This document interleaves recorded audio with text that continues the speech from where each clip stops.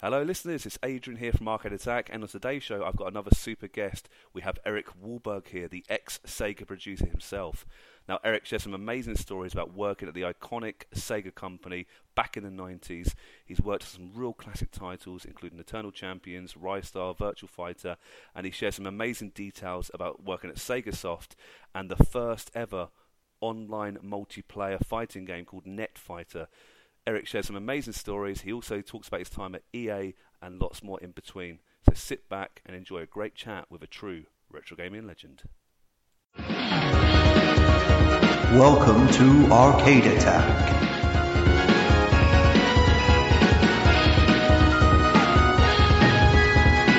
A retro gaming podcast for up to 4 players.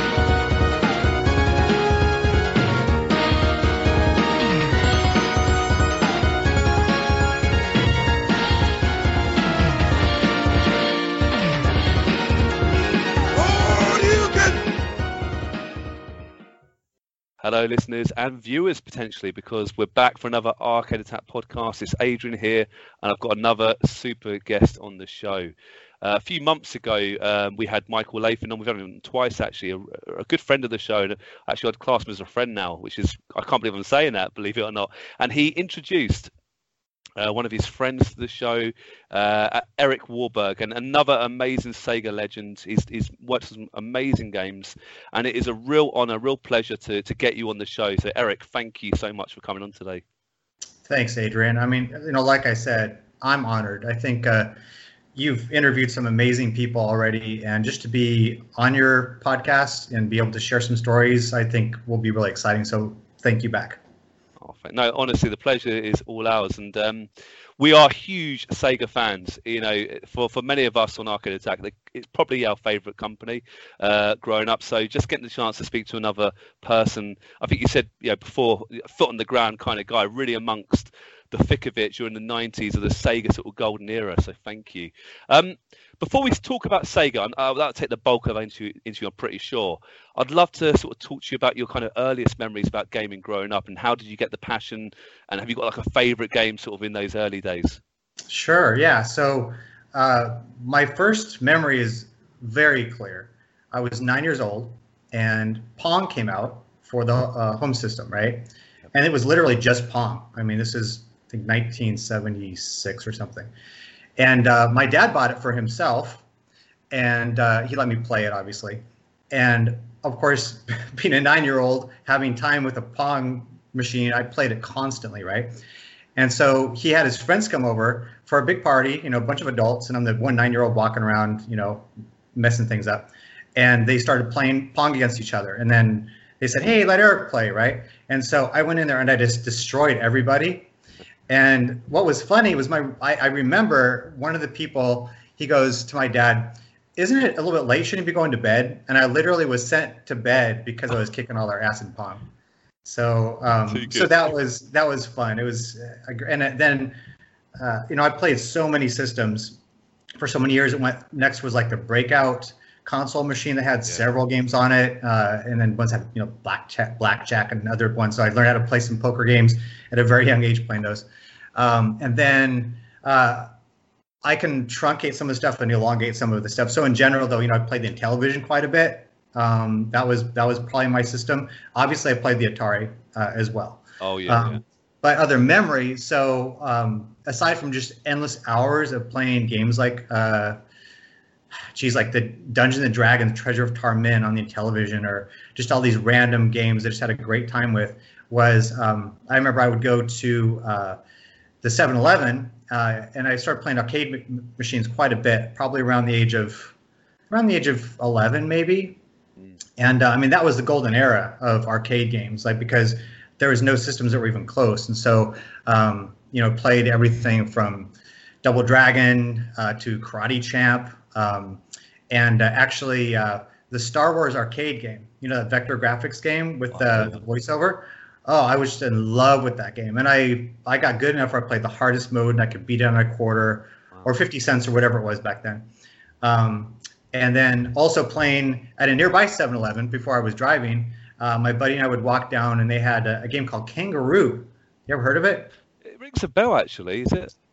Yeah. Platform game or? Platform game, and Yeah. essentially you're a jumpy kangaroo that also has boxing gloves, and you punch Yeah. these apes and you punch the things that throw at you, jump over them. I got really, really good at the game, and obviously nobody cares. It's Yeah. kangaroo, but I was really good at it, and I always had like all the top 10 high scores in there, and playing that for hours. Just good memories, right? Just good memories. Yeah.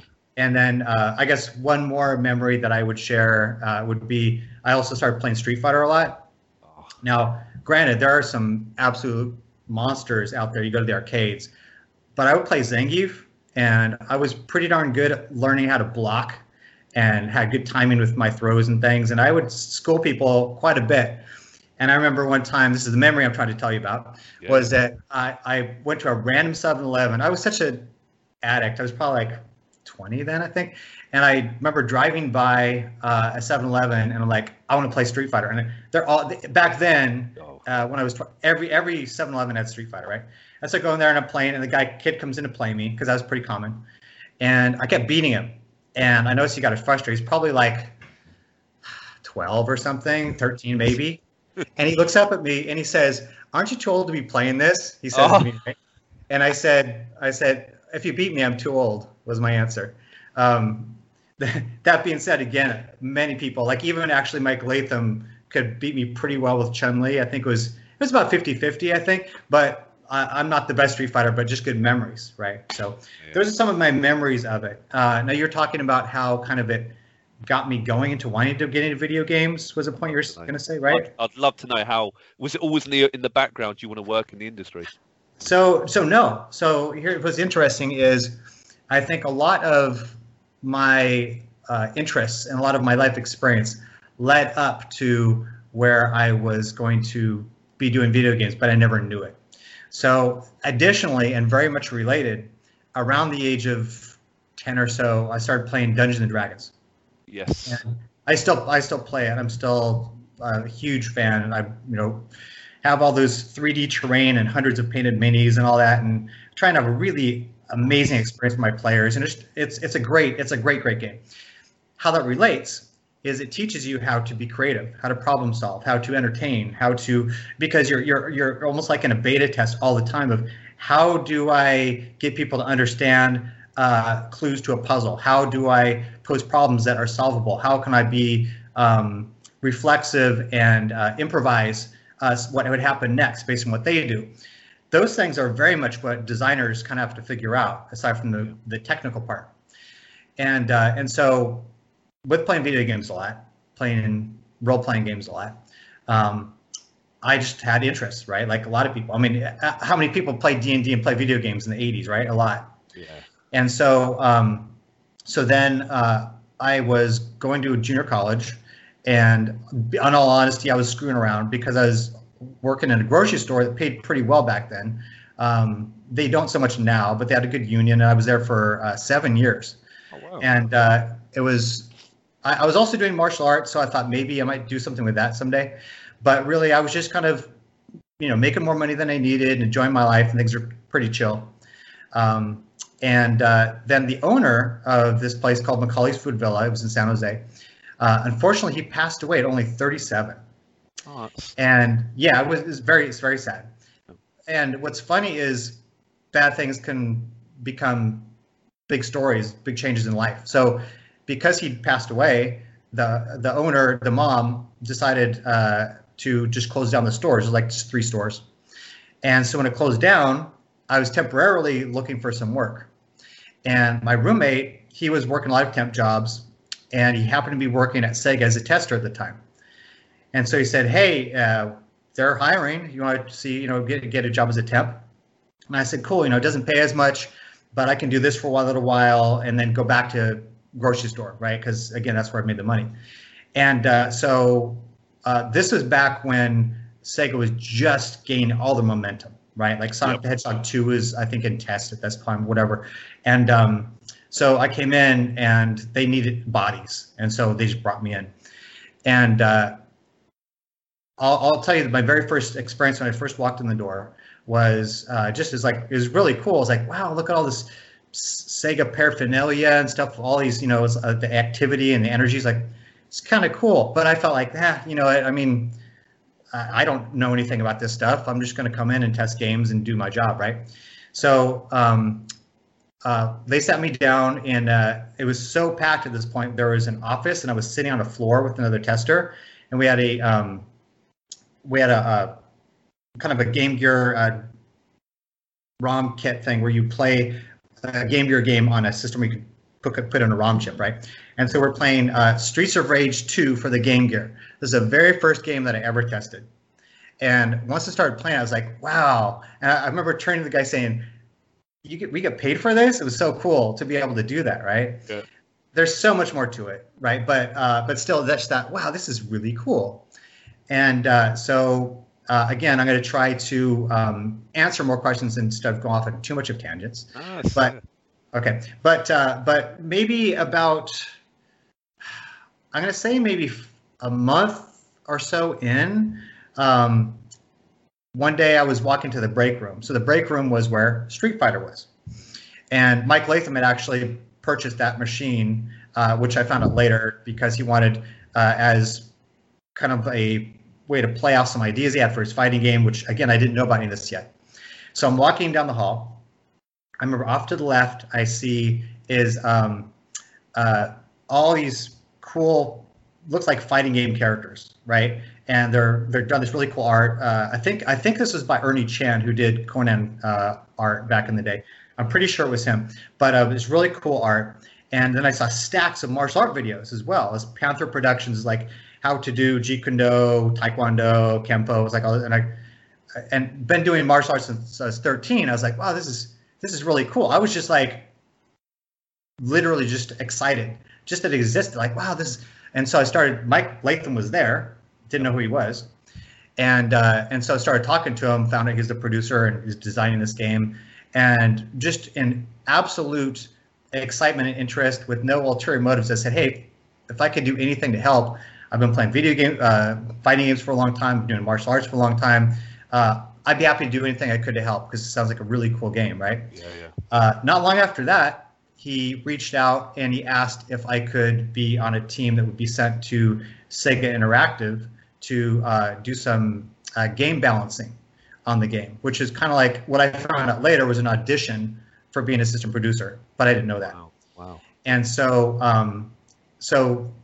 I guess I'll stop there because I can keep going all the way up to now. But he allowed me the opportunity to then go in and do that. I guess I will tell the one part, which is because at this point I'm still a temp, right? So I'll tell you more about my Eternal Champions experience later because I think it needs its own little kind of conversation. Yeah. We got questions about that. Yeah, because it's so important, right? But so when I was working on the game at Sega Interactive, essentially the game balancing was essentially to get in the nitty gritty of how does the game play, how do we make it, the frames of animation as it relates to the gameplay, the damage, the recovery rates, modifying some collision boxes with the engineers to make sure that everything kind of jived, just trying to make it as good as we could because it also had a super tight schedule. The game was huge, lots of marketing behind it and all that stuff. And so luckily I was 25 at the time, and so I didn't die, but we worked a lot of hours. It was my buddy Harry Chavez and I, who ended up, he actually was my best friend for quite a few years after this. But he and I, we just killed ourselves, but had a great time working on that. And then when I came out of it, a little more time went by. And at that point, an opportunity came up. And Mike said, I want you to be an assistant producer for me. And I was like, that's amazing. Cool. I would love to do this. One side note I would make on all this, which is because you're saying about how I got into it, which was I didn't think that I could do it because I need to know how to code or need to be able to do some kind of art or something else that would require an education related to that. Back then, back in the early 90s, there was very little, right? It was still a lot of kind of Wild West kind of stuff and, do you have the skill set? And so once I saw the things that were involved with being a producer, which is interpersonal communication, problem solving, being analytic, communicating, getting people to talk to each other, making decisions based on information. Those are just kind of things that you kind of have as traits, I think, or at least you can. And so I said, yeah, you know what? I think I can actually do this. And that was also a big thing for me because I hadn't really done a lot in my life so far as like exciting. Like I was very happy with my life, right? I'm like anybody, you don't need to be doing video games to be important. But I said, this is my opportunity. Like I knew as soon as I had, even before I was assistant producer, once I realized what it entails, said, Mike Latham knows me. I'm doing some high profile projects. I am going to absolutely kick ass no matter what it takes. And so that was really why I was able to make that leap and impress Mike enough to give me the opportunity, and then continue to work hard to make it worth it, to make sure that Mike hired me for the right reason and not like, oh, he didn't turn out so well, right? So that's basically that. Incredible. Yeah. That's an amazing story. Now, I don't want to belittle game testers. Nothing. It's a really important job. But how long were you doing that for, Eric? Then not that long. It sounds. Yep. So a year and a half. Oh, sorry. So a good chunk of time. What games did you test, and was there any particular moments that you thought, wow, I'm making a big difference to this one game? And how would you explain a game tester? Because I think they sometimes not get a bad name, but they don't always get the limelight. Yeah, well, so I'm glad. I know we talked a little bit before this, and I wanted to talk about the test department. So one of the coolest things about Sega Test was that it was at a time when you couldn't just do a patch, and be like Cyberpunk and just ship it, and then we'll fix it later, right? You had to have games that were solid, and that meant that testers had a lot of responsibility to make sure they find those innocuous crash bugs or other things that are game breaking, because once the games are out there, they're out there.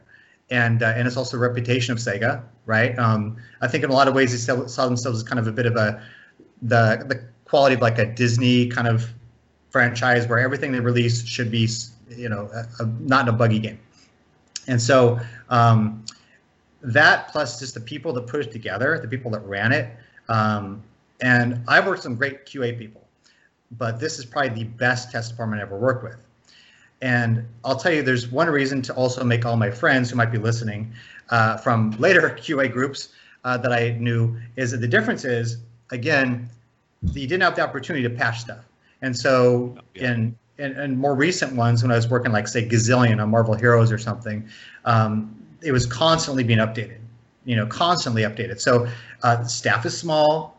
What's the main problems? Let's fix the main problems. Let the other ones kind of slide. So it's a different environment. And so you had to be a lot more military and organized in the old days because time was limited, resources were limited, and you had to ship the game. And so we had day and night crew at its height. Wow. I forget. I think Mike Latham said it's something like 100 people or something. That sounds about right. And you'd walk in, if you're just a tester and not a lead or something, you would walk in and it would show what your game assignment is, which was either exciting or heartbreaking. If you're, oh, that game's so cool, I can't wait to play this. Or Little Mermaid Game Gear again, right? Yeah. And so you would then get a test plan. So the test plans entail all the things that the game can do, everything from going through menus, to finishing the game in a different mode, to playing a character, to using a certain power. And because there's so many of them, it would be dispersed amongst the testers of that day, right? So you might get, like, you're just gonna play level 1 over and over again and do these different things. And you have tick marks and things, and then you put in hours. And then at the end of the day, you'll go to the database and write bugs. And they had, of course, a format that they would use. And it was pretty disciplined, frequency, where, what it should do, all that kind of stuff. It would be redlined. We had a guy that would do red lines and make sure the grammar was good so the developers could read it. The leads would come in and ask questions if they don't get it. They also might duplicate, say, oh, Bill Person found this one already, so we're going to duplicate that, right? And then you would go through the cycles and you get new versions from the developer, and you would verify the fixes are made, all that stuff.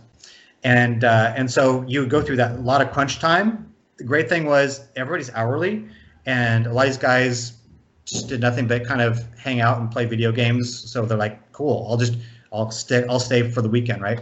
And And another great memory of Sega is a Sega Test was that every Friday during the season, Seinfeld would be ran at the beginning. So you sit down for about 30 minutes, and it was just great because that was when the show was at its top, and you're hanging out with all your friends, or doing video game stuff. It was just great, and so Sega Test was also really interesting. It had a diverse amount of people that would be in there because these were a lot more like the stereotyped ones, the guys that would basically smoke pot and come and test video games, right? Not all of them, right? I didn't. Yeah. But that there's a lot of different types of people that come in. But then you have people that are going onto a big college later or whatever, people that have aspirations of being an engineer. So you had a mix of people. Yeah. So we have people that went on to be CEOs of their own company, people that stayed in the video game industry like me for many, many years, people that did a lot of things and just went on to do cool things, people that just went in totally different directions and did different stuff. Yeah. But then, we've had, because it's such a big group of people, it's like a microcosm of humanity. And so we had some great things and some sad things too, right? Like we had a friend of several of us, mine included. He was unfortunately murdered. I think it may have been drug related, but that was heartbreaking because I had seen him the week before, right? Yeah. We've had, but then we've also had people that got married there, but then also divorced while they're also still working together. So lots of different things. But I'm friends with a lot of them, and I cannot say enough good things about the Sega testers. They're just they were a good group. So there's a lot to it, and I'm glad I did that first because I understood that part of it. Because as a producer, you need to understand that. We've had James Purple-Hampton on the show before. He was a tester for LucasArts, and he went on to make Alien vs Predator on the Jaguar. A very good game on the Jaguar. And he did tell me, he said literally that the testing in a previous company really made a massive difference for his future career making video games. And it sounds like you echo that as well. And testers, they play a really important role, don't they? Let's be honest. Yeah. Absolutely. I mean, a thing I wanted to say was that because I've touched a lot of product and because I was the lead on certain things is why I got opportunity to talk to you, right? But people that like maybe a really good artist or a really good junior engineer or a great test team that worked on a game, they all made a difference. It's my job. I would just be a guy with ideas is all it would be if I didn't have all those other people that I worked with, right? So yeah, I mean, they're all important. Testers important, and it does make a difference. Before I forget, because I would kill myself. So you talked to Mike Latham about the I don't know if he told you what the the YouTube channel was, but Hermanos de Midgar. It's a 5-hour-long biography about him. Incredible, yeah. I've seen parts of it. Yeah, so he discovered it, right? He's like, oh my God, right? This guy, his name's Oscar Gonzalez. He actually has 4 names, being Spanish, but he has done this great work. And then because I commented and started talking to him, he's also doing a biography on my work. And so I'm obviously super flattered. One of the biggest things about this to me is that my daughter, especially my youngest one who's 2, my oldest one's 19, she'll still want to see it, but that when they get older, they can see this. Here's my dad, they're talking about all the way back from, because this guy, Oscar, I mean, he does so much research, and he goes all the way back to literally when you were born. And so that's why Mike's is 5 hours long.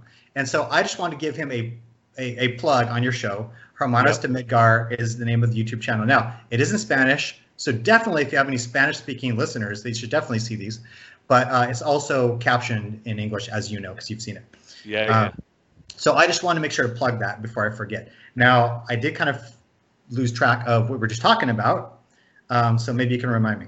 Well, we were just talking about the importance of testing, really, and so really run through some really quick games you tested. Was it Sonic Spinball? Were you actually producing that game, or? So I know that list of games, right? So I'll need to go in at some point and update Moby Games and IMDb because it's really like some of them are wrong or I just got to credit somebody just put me in there. But I did a lot more. I've actually well, this is actually a question you have later, so we'll talk about that later. But speaking specifically on Sonic Pinball, I do believe I was a system producer on it, and that just means I was helping the producer on various aspects of getting the game through QA and all that stuff. Now, this is a main thing I want to say about the roles of producers at Sega working on a Japanese product. We, for the most part, not a whole lot of credit we should be taking for it, because we just made sure that the game was localized properly, that the content didn't have something strangely offensive, and then made sure that it went through QA, because there's always bugs with the US system or something maybe that Japan didn't find. Working with marketing and working on getting a test plan with the testers, all those things. There are some games that I touched on more. We can talk about Blazing Heroes, right? Later. But so far as most of the Japanese games I worked on, I do have some stories about some of them, but most of them I basically just took it and helped ship it. It was exciting to be the producer on it, because like, you know, it's like, wow, I'm in charge of this thing going to market in the US, right? And they were amazing games, and also taught me a lot as a producer and a later designer. And so, yeah, so yes. Now, Sonic Pinball, I believe you had a question about Sonic Pinball too, right? I think we got a social media question at the end. We can save it to the end if you want, yeah? Okay, sure. You mentioned before off air, Eric, that you've met some pretty big celebrities, some big names, and Michael Latham told a great story about meeting Michael Jackson, and Max Senor, credit to him, he gave some great stories about meeting Joe Frazier and some other boxers.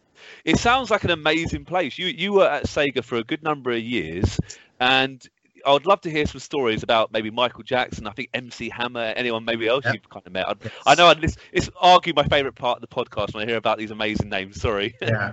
Oh no, for sure. I mean, it's you know, I'm sure that I'm going to leave some stuff out in our cast here. So sometimes when things come to mind, I want to bring it up. Yeah. And so but once things are really going, once I understood where I was, what I could be doing or was doing, it was an amazing, magical time, because this is where I think I could relate the most to a lot of your listeners, where it's like, wow, it'd be so cool to work at Sega. Well, unlike Mike Latham, was very seasoned. He was an accomplished, smart, technical producer, business guy. Like, he knew all this stuff by the time he started working at Sega. So I'm sure he loved working at Sega. But for me, I was like Ant-Man joining the Avengers, right? I was like, wow, look at all these heroes around me. This is so cool, right? And so it was exciting and magical, and just going to my favorite memories I had was going to our all-hands meeting. And it would be a big ballroom in a nearby hotel, which I got married at later, 20 years later, which is kind of funny. But that he would show, here's how we're doing against Nintendo. Back then is actually when we were actually taking the share of the revenue over Nintendo of America. We actually were winning, which it was fairly short-lived, but a big deal. But then he would show Tom Kalinske, right? Awesome guy. He would show all the Sega commercials before they even came out. And, you know, with the Sega Scream, I mean, we just loved it. It's like, you know, we felt like we're winning. We're part of this great team. I worked on that game. There's this commercial he just showed me, you know. So it was great. Now, to go back, because I just told you I did tangent, so I don't forget, to go back to the celebrities. So the funny thing was, I didn't actually get to see anybody, but I have two great stories. Yeah. So the first was Michael Jackson. So he came in during the day shift. And like I said, there's day and night shift, right? And at this time I was working the night shift. And so it's one or the other. It may have been I was in a day shift and it just ended. But either way, my buddy, again, Harry and I, they already said, like, nobody can do anything but act normal, right? And so, and additionally, if you're not supposed to be there, you can't be there, right? And so we knew he was coming. And so we parked right in front of the entrance to Sega. It was at this time just one building, right in front of the entrance. Like, he backed his car up, so we would be like 20 feet from the door. Like, we would see him. We would make sure to see him, right? Yeah. So we sat there for I don't know how long, waiting for him. And then a little while later, we saw somebody drive up, and then we say, "Hey, is Michael Jackson still there?" I said, "Oh no, he left like an hour ago through the side exit." So, being a celebrity, that's what they do, right? So he snuck out the side. So it was kind of funny that we had waited so much time, and he just went right out the side door. Now, the funnier one is MC Hammer. So he came over, and he's a big sports guy. I don't know if you know that. And yeah, so he wanted to play Joe Montana football with our best QA guy. This guy named Keith, and he was really good. Keith was really good at the game, and I wasn't there because I didn't get to meet him, but I had heard. This is like, again, I think it was another part of the building or something like that, right? But he beat him like 49-3 or something. He just destroyed him. It was so funny that MC Hammer is the one that won. MC Hammer just comes in. He's like, never played the game, understands football. He's played football video games before, and he just destroyed him and left. So that was pretty fun. Now, okay, so I take it back. It's been 25 years. I did see him leaving in his really awesome. I forget what kind of sports car it was now. It doesn't. I can't remember. It was like I want to say it's a DeLorean because there actually weren't great cars, but it was something fancy like that, right? Yeah. So I remember him driving off with his big, huge bodyguard who could barely fit in the car. So that's smart. So I have more I could tell you later. I met a lot of people when I was Electronic Arts, but that goes into the post Sega. But we could talk about that at some point in the podcast if you'd like. Oh yeah, 100%. Yeah. So yeah, those are the two celebrity stories. Because I'm the boots on the ground guy, I didn't get to meet Joe Montana when he was talking about the football, which I would have loved. He's my favorite athlete, for a long time, and I would have loved to have seen him, but it's okay, Who do you support then? Are you a big American football fan then? Oh yes. So grew up in the Bay Area, so I was a 49ers fan. And just around the time when I was really starting to understand the game, really getting into it, because keep in mind I was playing D&D and video games, usually not also an intense sports fan, usually. And so, but about the time I really started paying attention was when Joe Montana, who still had some legs in him, they let him go to Kansas City, the Kansas City Chiefs. Right, yeah, of course, yeah. Yes, and at that point, I was a big Joe Montana fan.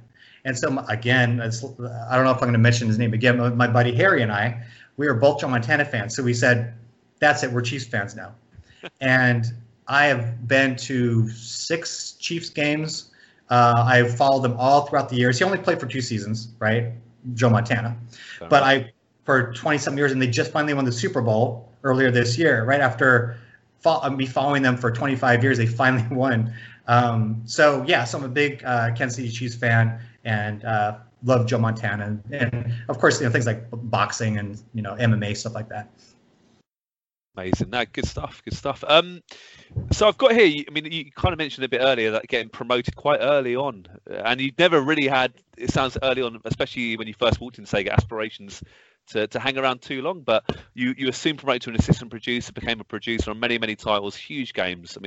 I've got here Eternal Champions, which we'll talk about a bit more. I've got the Lion King, Virtual Fighter, Rise Star, Golden Axe, and you said here Moby Games is not completely up to date, so please, if I've forgotten some other massive titles, feel free to chip in, Eric. Well, so I can tell you this, right? So I didn't go through and analyze. I think there's probably about 5 or so games from Sega that maybe aren't on that list. But those, for the most part, are ones that, again, I helped shepherd out the door, right? Now, but I do have stories on several, and I can talk about several. I'd love to hear some stories about the games, yeah. And I think I assume a lot of your viewers would too. People would play the games back then or whatever. So one of them is a very interesting one, and this is going to be jumping ahead a little bit. I was working on a game, an RPG from Japan. And it was a cool little game. It was a Saturn game. I don't know if it's the first Saturn RPG it was 3D, because I like 3D kind of textured kind of characters and stuff. But we got the translations for it, and it was I don't know who translated, but it was garbage, right? And so I had the opportunity. I had the opportunity to rewrite the story in a way it'd be concise, hopefully a little clever, even change the story a little bit to make it more interesting. And how that worked was, first off, I just had the okay, because I showed, it may have been Micah showed it to. I said, this is we can't ship, this is horrible. And rather than ask somebody else to redo it, because I was also playing the game, so I understood the flow of the story and the characters involved and all that stuff. So I wrote and I was sending out the stuff to Sega of Japan, and they were really cool about putting the stuff in. And I was getting it. It was looking good. I was feeling really good about the quality of that part. I was working really hard at it because it was the first time I've professionally written to that degree. And so we got about maybe 3/4 of the way through.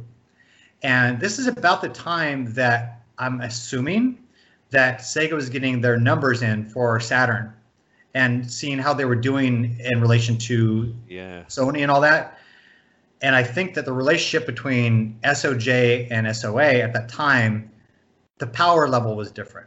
So because SOA was doing so well for so long, Sega of Japan was very accommodating for a long time. Budget, greenlighting games, all that kind of stuff. Like they were very amenable to stuff. And I will always say good things about them, by the way. But it was obvious that there was a shift because I was 3/4 of the way done. And the producer in Japan that was helping process all this translation, he said, "Yeah, our exec producer said we're not doing that anymore." Oh. And I said, "We can't not do it." I said, "It's like I have partially written story, right?"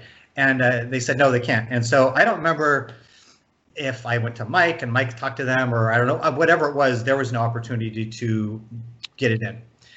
And so what happened was that.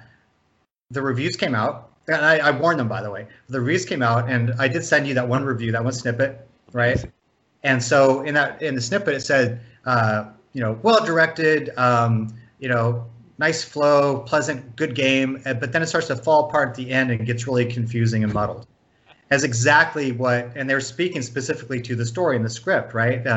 Because the gameplay was the gameplay, which was fine. It was a good game, but I was like, they literally caused bad reviews by not a comment, which would not have taken that much more effort, But I think it was the thing like, we're not helping them anymore because they failed us, right?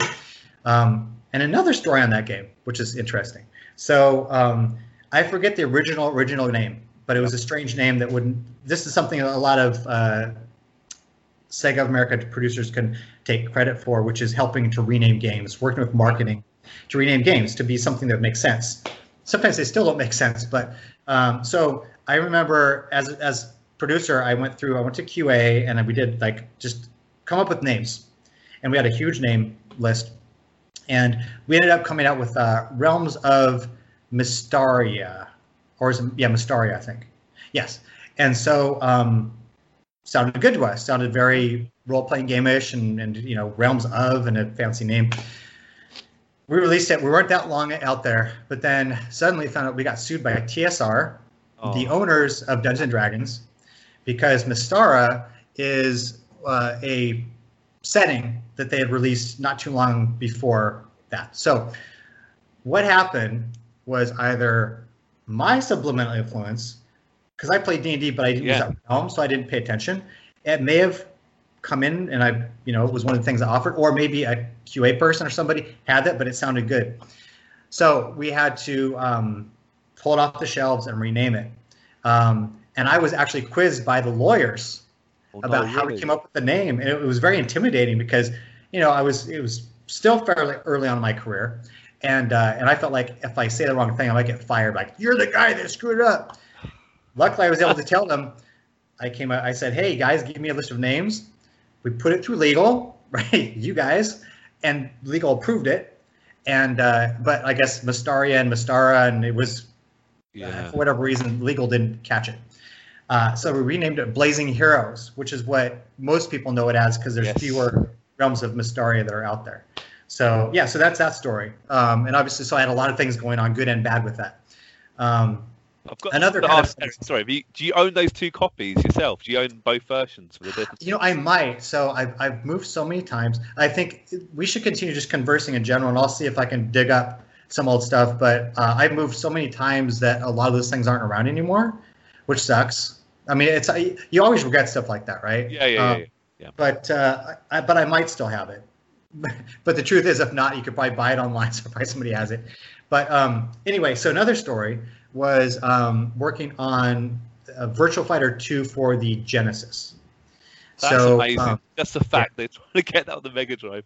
Yeah. I mean, I was really impressed. I mean, the game played completely solid because the reality is Virtua Fighter really, in a lot of ways, plays like a 2D game. At least it continues to kind of shift the players within a step or two. I'm not saying it's a 2D game, but it worked for what it needs to do. And so the game played a little bit like a hybrid 2D 3D game, but it's pretty much identical to the players. Now, the reason I'm bringing this up, because again, I didn't do anything on this game. I was like, I didn't say, no, add a character or something, right?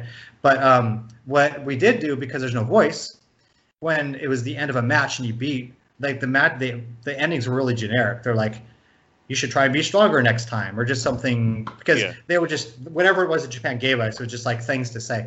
So this is just a fun story. I don't think it made the game better, but being in QA for so many years and playing fighting games with people, we had so many obnoxious call-outs we would give to each other when we would win, right? Like, for example, we'd say stuff like, you'd beat somebody after some heated battle in Street Fighter, and you'd say, I'm asking myself a question right now. Where's the challenge? Right? So we would always, we had so many of those, right? And so we basically made a collection of those, and we tried to match them the best with the characters that would have to say those kind of things. And so a lot of our old jokes, and I confirmed this by going on YouTube the other night. I said, yeah, there it is. I forget which character is saying some of the stuff that we put as inside jokes. So that was kind of funny. Again, not something that made the game. Oh, kind of made the game better. It's kind of cute, cheeky, right? That's good fun, isn't it? Yeah, personality. So and I don't think so far Sega Japan games. I have like little things like Ristar and Estal for Saturn later. But again, I didn't do anything for those, but those were pretty memorable projects to work on just because of the games that they were, right? I guess you should keep talking then. I could tell you about Estal and Ristar, right? Well, yeah, definitely, please, yeah. Yeah, so for Ristar, what was interesting with that was I didn't know it when I first got it, but they, because a lot of times you just get assigned. Sometimes you get to pick, but usually you get assigned the games. And I found, this is the guys that did Sonic. I was like, whoa, this is the Sonic guys? And as soon as I connected, like, oh, I could see now, because it was a very tightly, well-crafted, well-designed game, right? Characters interesting, the environment, this music, everything was just on point. Obviously slower and purposely so than Sonic, but the problem with that game was something happened to Eternal Champion Sega CD, which is that it came out late. Life, yeah. Yeah, I as I recall, they tried to release the game to breathe a little more life into the Genesis before it was kaput completely, right? Yeah. And it was a good game. It probably sold fairly well, but it never could get that momentum because the game was already, people were already like looking forward to the next system, right? Yeah. What else about that? I think that's basically it, but to me it's just interesting reflecting upon that. Was that later on I realized, because Donkey Kong with the SNES, they tried to kind of do that with the 3D rendered kind of look on the, I think they were trying to do something similar. And so the strategy was good. It was unfortunate. My point about all that with that game, it's unfortunate it didn't come out like a year earlier. Because I think it would have been more popular. But it's out there and people played it, and people who could hear about it could probably find it and play. And so it's not like it can't be played now, right? And then Estal, the only reason I would mention that game is, do you remember this game at all, by the way? Estal? Estal? No, I don't recall it, I'm afraid, Eric. Sorry. Okay, so guys can look it up later. But it was a Saturn game. Funny thing was, it was kind of similar to Ristar in a way, in that it had a character who was kind of similarly visually envisioned, and it had like kind of single move kind of things, but it was a more pleasant, relaxing platformer. But it was a really pleasant little game.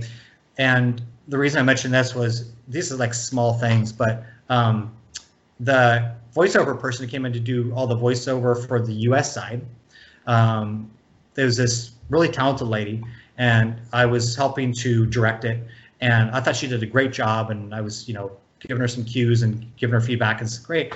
So when we're done, and I was really happy with it, I heard from the sound engineer, the guy who's in charge of of the music team, sound stuff, he said, yeah, he said she was really upset. She thought you didn't like her stuff. I was like, what? So yeah, it's kind of a weird thing that I guess who knows what I said, but this was a good lesson for me to always be hypersensitive to the things I say, so that they're read the right way by people, because you want to make sure that they understand especially when they're doing something right. So that's just an interesting kind of tidbit for you. Yeah, it's interesting. And the sound stayed in the game, is that right? They weren't removed or anything? Oh no, yeah, all her voiceover stuff is in there. It was all good. It was good. That is odd. Let's talk a bit more about Eternal Champions, if that's all right. Of course. Michael has mentioned you a couple of times, and he said that you built a very good, he considers you a really good friend. I think he even mentioned at one point, again, I don't want to bring up some bad memories, but he said that you had a little, not falling out, but you didn't quite see eye to eye at a certain period. But there's very strong mutual respect there. I don't want to put words in your mouth, Eric. You can fill it in. But he really saw something in you, he said, and he is really proud of what you've done and what you've achieved. And he said, Eternal Champions, I think he's more talking about the sort of the Mega CD version, but feel free to correct me. There wouldn't be the game without you. Is that how would you reflect on Eternal Champions? When did you get your teeth into that game? What was your kind of relationship with Michael Latham, if you don't mind? Well, so I can talk to a lot of ad nauseum. So first off, I think it's super important that I want everybody listening to me know, I think Mike Latham is an amazing human being, let alone all the stuff he's done in video games. He gave me an opportunity. He supported me. And he has just done nothing but fair-minded kind of stuff. Any issues we had, especially in retrospect, as a 53-year-old man, was just nothing. It's not even worthy of talking about. I have great memories of when I was there. He was Odin and I was Thor, even though I didn't have blonde hair. And then our friend Bill Person, who I'm sure he's mentioned to you, the producer, because he was a little more conniving, he was Loki, right? But I mean, it was just great. Working for him was awesome. I mean, so I think one reason you might mention this is because a lot of successful people are very type A, and so sometimes that can be abrasive, right? But he was just very focused. He wanted good work. He wanted Sega to succeed. He cared tons about his projects he was working on, every single one. Obviously, Eternal was his baby. So, I mean, working with him was great, and I learned a lot. He helped me, with all these opportunities, and he once he gave me opportunities to do stuff by myself, he just kind of let me do it. So I want to get all that stuff aside. I have nothing but good things to say about him. Now, so far as Eternal, so I feel like I was working on Eternal from 1993 until 1995, straight, because I was either working on the Genesis game with him, which is more short-lived because it was like it's already in production, get it out. But that was really intense, and that was the part I talked about earlier when I went in with Harry Chavez, and then after that was done, he had already gotten the green light for the Sega CD version, right? And this is actually the one that he was actually alluding to, because I helped game balance, but the game would have been pretty similar, I think, without me. I didn't revamp the fighting system and do anything. Whereas the Sega CD version, which is when he sent me on site with a couple QA guys that were kind of working with me, for me, helping me out. And that was where I was able to redesign the combat system. I was able to come up with entire movesets for some of the new characters, special moves for many of the characters, because we added, of course, special moves to them, as well as criteria for how do you get a Senna kill, for example, or how do you do a vendetta, getting stuns, all those kind of those nuanced kind of things. And so working on that Eternal CD was probably my single best memory in the industry, was working on the game, because at that time, the team I worked with at Sega Interactive were great. They were all awesome. Like, they were good-natured, hardworking. Rod Nakamoto and his wife that were in charge there, they were great. It was just a super cool time to work. It was funny, I remember too, that was back when O.J. Simpson trial was going on. And I remember we would have our breaks in the break room with the TV on and watch the O.J. Simpson. And we worked because we worked 7 days a week. 5 days a week we would be watching the trial and then going back and doing our work. But yeah, I mean, just working on the game, and then it got better and better and better. And this is a game that actually was released the quality I think that it could have been. And it was late. I don't remember how late. But it was a good quality game. Now, I don't know if Mike told you or if you've done research on it, but it was on like 7 or 8 video game magazine covers. And the reviews all across the board were like 8 and above on all of them. Because I'm proud of that project. I think we did good. It was like if you take these amazing characters that he built and the world that he built, integrating all the animations, all the cinematics and things that are tied into the story and the characters. I don't know if Mike also told you, but almost all of the disc was filled up with content. Oh, really? Yes. Between all the characters, the hidden characters, the moves, all the music, all the cine kills, all the elaborated animated kills, like it almost took the entire disc, which is definitely a bragging point because that's hard to do. But a nice story for you was that because I wasn't there on site nonstop for a year and a half or whatever, I was back a lot in Redwood City, and I would have Sega testers come over for big barbecue and Troll Champions. And so we would, all the guys, and some guys tested our games, some didn't, but I'd probably have like 20 plus people come over from Sega Test I used to work with. We'd all have barbecues and we'd just play tournaments. So I don't know if you remember, right? There's all those tournaments in the Sega CD version. Are you familiar with that or not? I put my hands up. I used to own the Mega Drive version. I've never actually played the Mega CD version, Tree. I put my hands up. I'm sorry, Eric. That's fine. That's fine. I've heard it is a definitive version, though. I've heard many good things about it. Yeah, and this is totally fine. And actually, you're part of that story of why it's a shame about the game, because the game came out when the system was I was already dead. It was like one of the last games that I think Sega released themselves. And so the sales were nowhere near what they needed to be. The reviews were amazing. But that's why people like Oscar Gonzalez guy I told you about, what he did it specifically because he loved Troll Champion so much and the Sega TD version. But I was really proud of that game, and the opportunity to do what I did, and the ability to not ship the game too early, which is so common. So many games, and you've played them, Yep. If only this game seems like it's not complete. Like, a lot of times that's just the case. Like the games just get released too early because you have to. So yeah, I mean, I think, and then you also did some of the press tour stuff for that as well, which was a lot of fun. Got to go all over the U.S.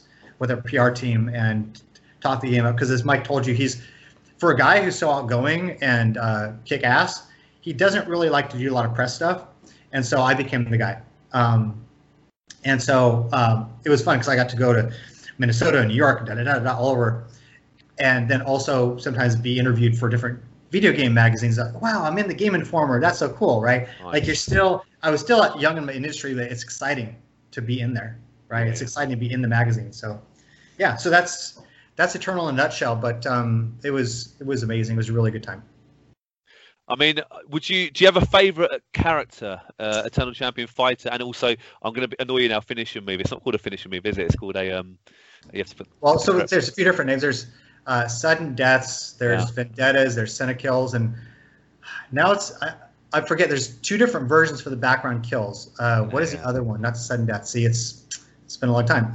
But so I could tell you on all those. So I think my favorite character so far as effective, because he had the best moveset, was probably Ramses. Because I was able to design both his regular moveset and his special moveset, and so I knew, someone jumps, they do this. If they're this distance, you do that. If you're low on health before the round's over, you do this. All these different kind of tactics, as well as just the combos felt pretty smooth. So I liked him. And then the thing is, I'll tell you, I have a soft spot for all of them.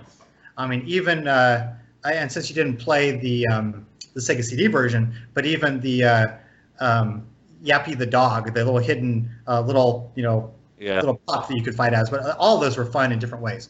But Shinwo was one I liked because he did monkey-style kung fu, and he had a cool hoop that he would use as a weapon.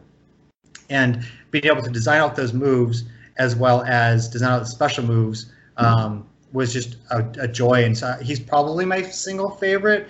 But man, I mean, they're all cool. So far as background kills, so the Cynic kills, I know you didn't play it, but are you familiar with what a Cynic kill is? If no, not, remind me, Eric, please. Yeah. Totally fine. And I'm not offended, by the way. Again, you're exactly the example of why the game didn't do well. Like, you're already moving on to stuff when that came out. Yeah, sorry. So, yeah. So the Cynic kills were basically the Dark Champion would come in and he would grab the loser of the fight and pull them into this cinematic, like a Freddy Krueger kind of killing cinematic, right? And so you would have, for example, Shadow would get killed by multiple throwing stars, right? Like they just come out, fly to shoot, kill, whatever. But my favorite was Trident. Of course, you remember him. He appears in this. He's in this tower with the Dark Champion. They always start in the same place. Like, it's the Dark Champion. They're like, "What's going on?" And he puts his hand out and he turns Triton into a fish. and the camera zooms and you see the fish kind of flopping around and the eyeball is like frantically looking around. And then you see the foot of the Dark Champion. He goes, and it goes to black and you're a squish, right? Wow. So that was one. And then a Vendetta. So the Vendettas are basically, like the Mortal Kombat equivalent of fatalities, right? So these were added also. And there's one with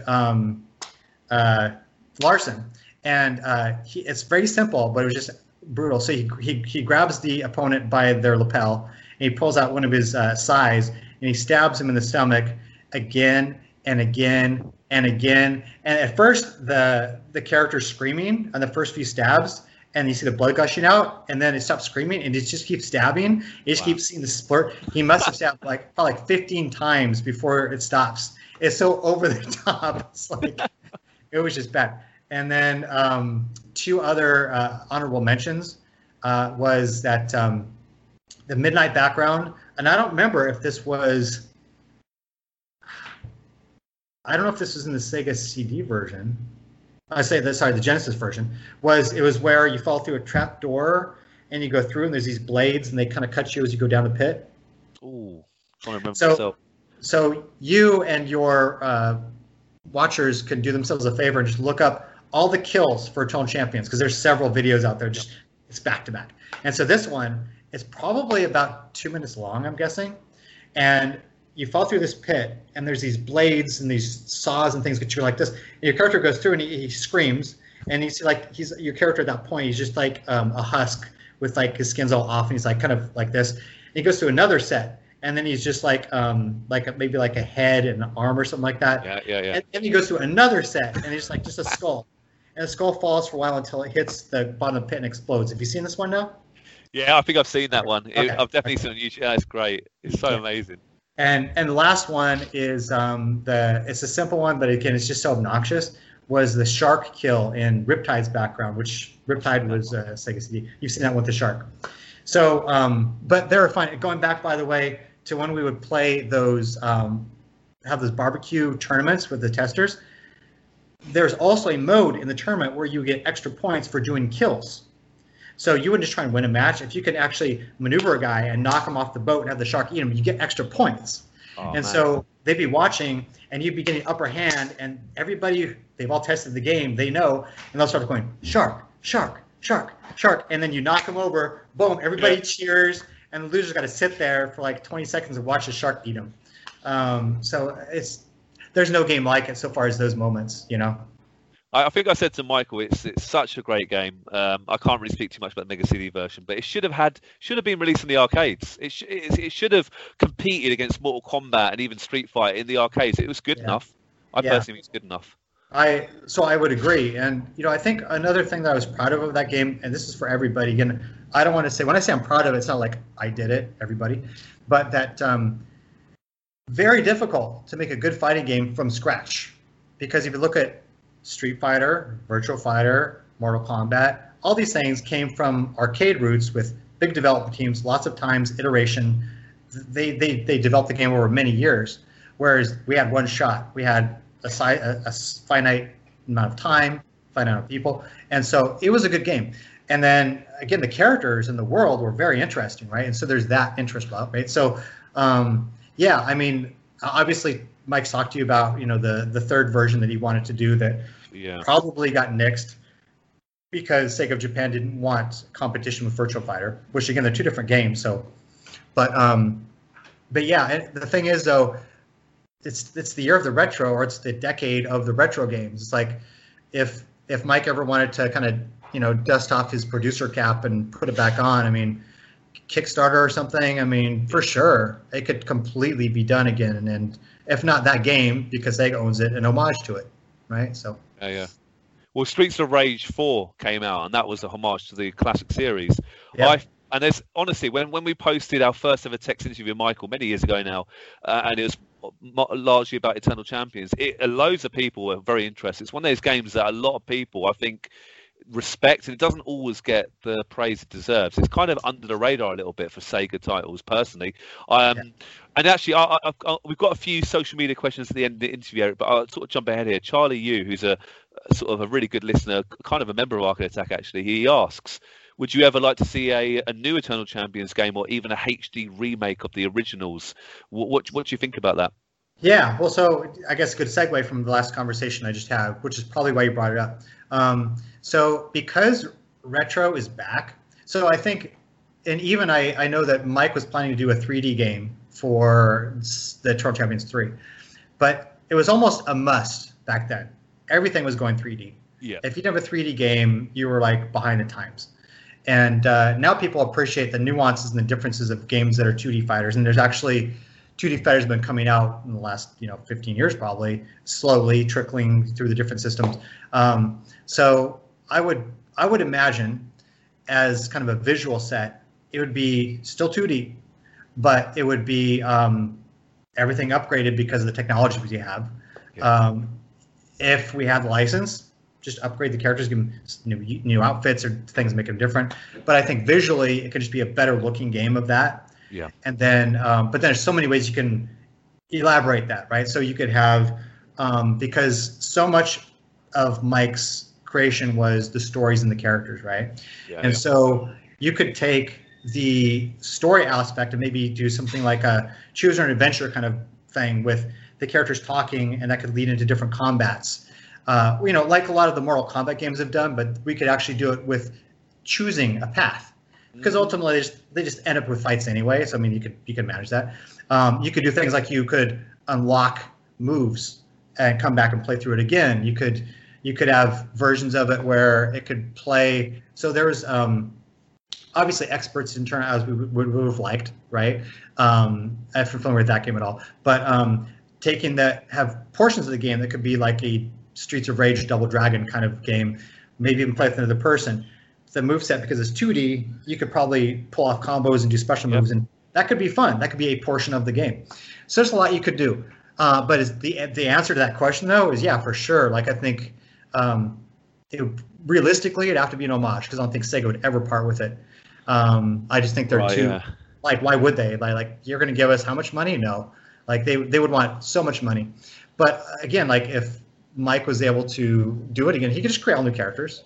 I mean, after being in the industry for so long, yeah, when people take your ideas, that sucks, but it's not like you're out of ideas, right? Make something new.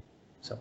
No, definitely. I would love to see it personally. Right, I want to talk about SegaSoft now. And Eric, I'll put my hands up again. It's one of those things that I don't know too much about. It's one of those things that I actually think we might cover in a future podcast. Just talk about SegaSoft, because it's unbelievable.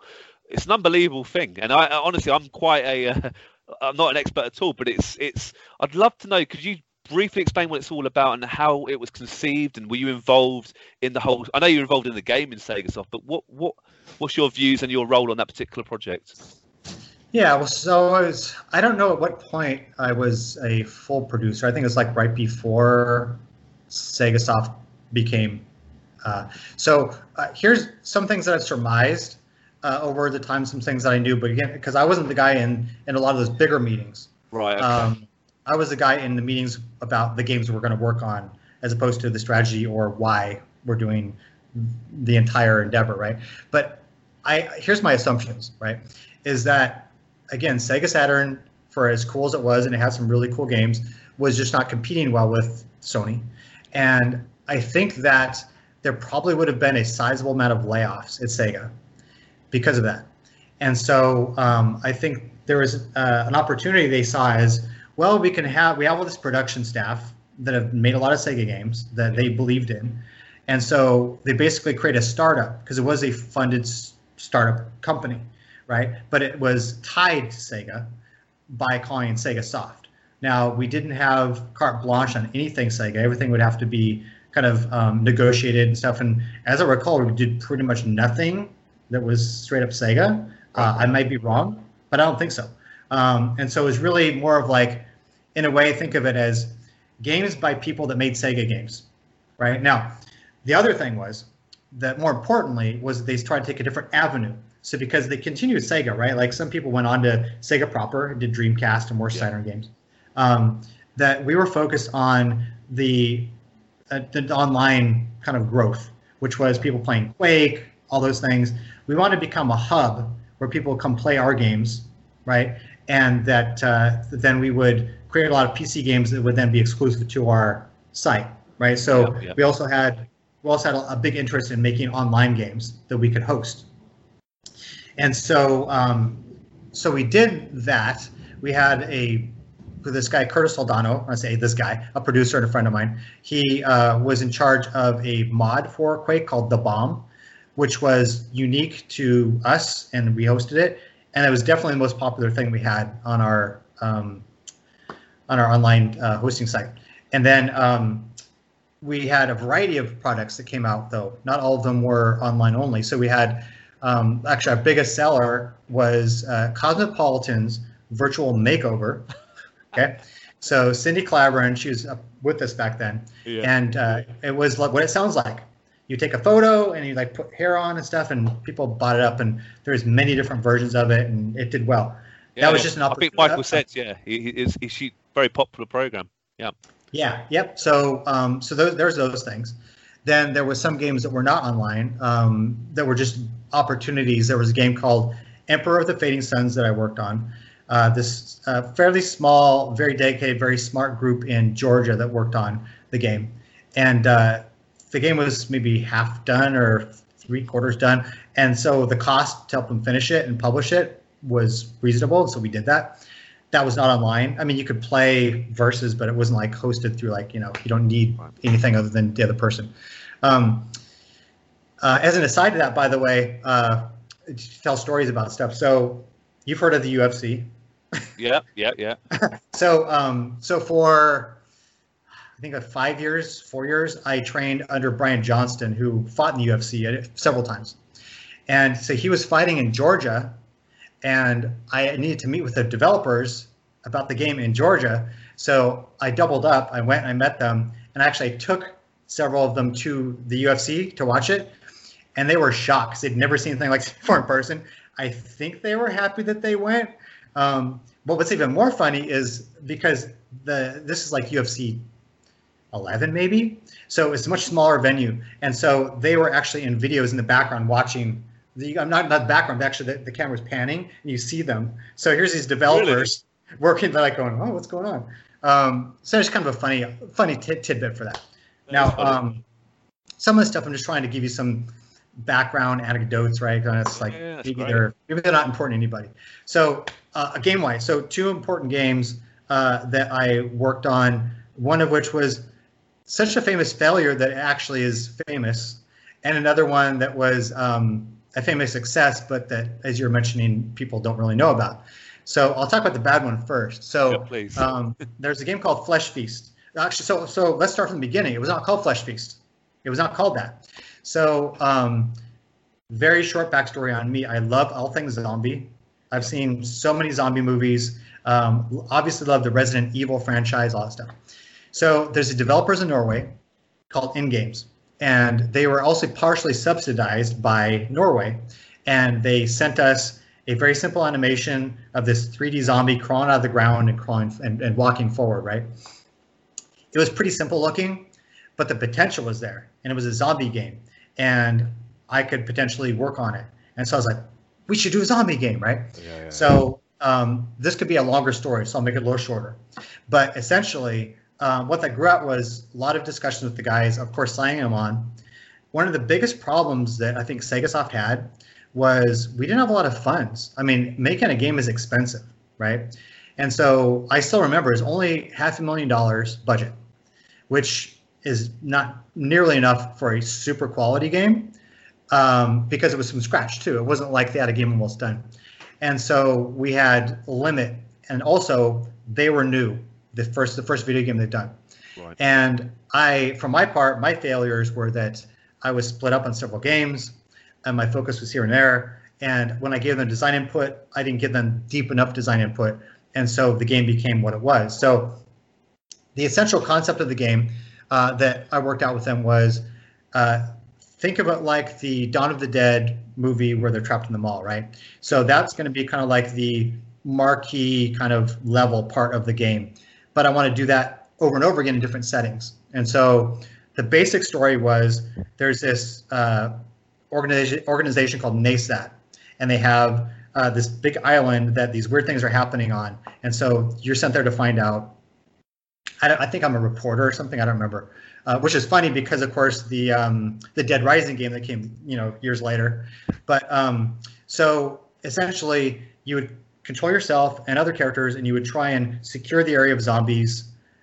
Sometimes you just try and escape, but then you would basically start gathering a group. Some guys would die, some would live. You pick which guys you're going to use. You'd find weapons and things. Like if you go to the gun shop in the mall, you're going to find guns. Or if you go to the, you can get some fertilizer maybe in the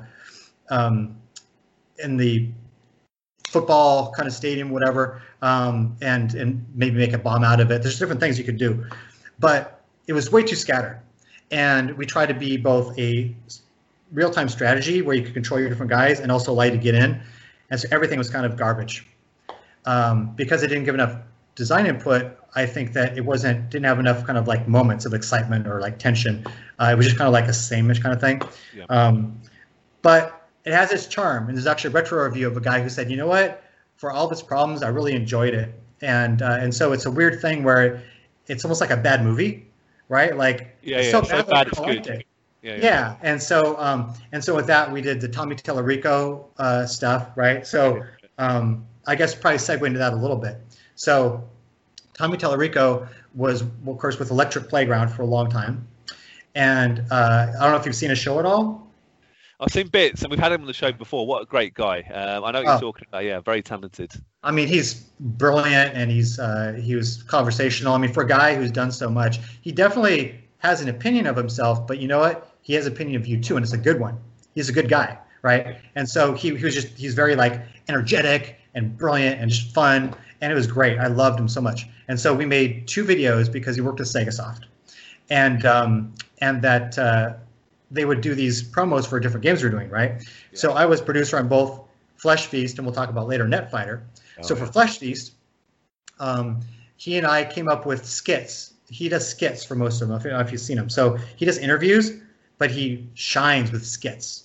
And I love this because and you can find these online. I sent you those links, right? But they're I think it's I want to say season 2 of Electric Playground, but whatever it is, it basically, the Flesh Feast one, we're sitting around, it's dark, and we're eating from this bowl of mush. But it's got like this weird kind of light to it, so you can't really see very well. And we're talking about the game. We're showing snippets of the game. I'm telling them how awesome it's going to be, which is a lie.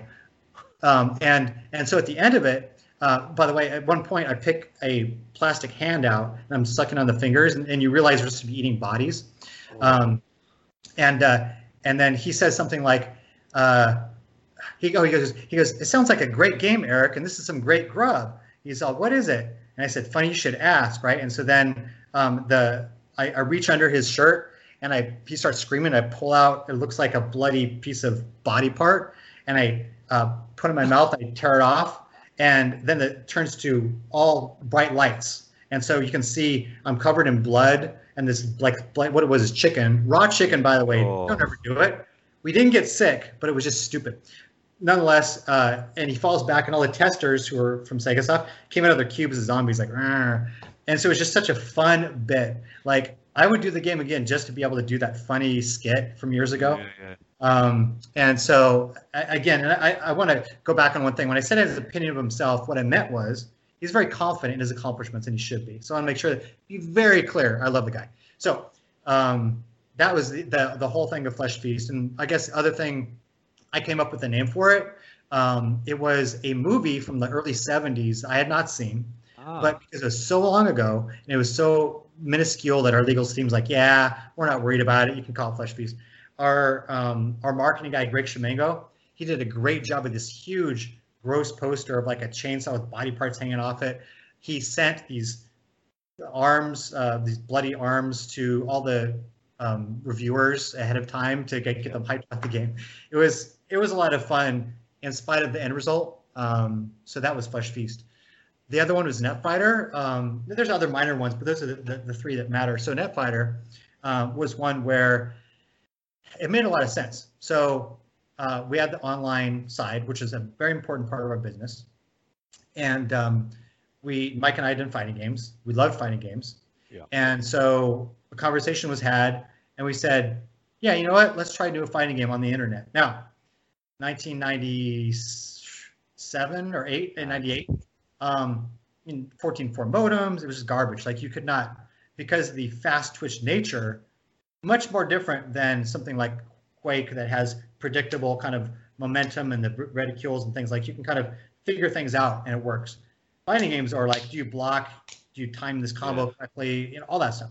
So the general idea that I believe Mike came up with was that we just need to find ways to do predictive behavior for the AI to take over when the packets aren't being sent properly.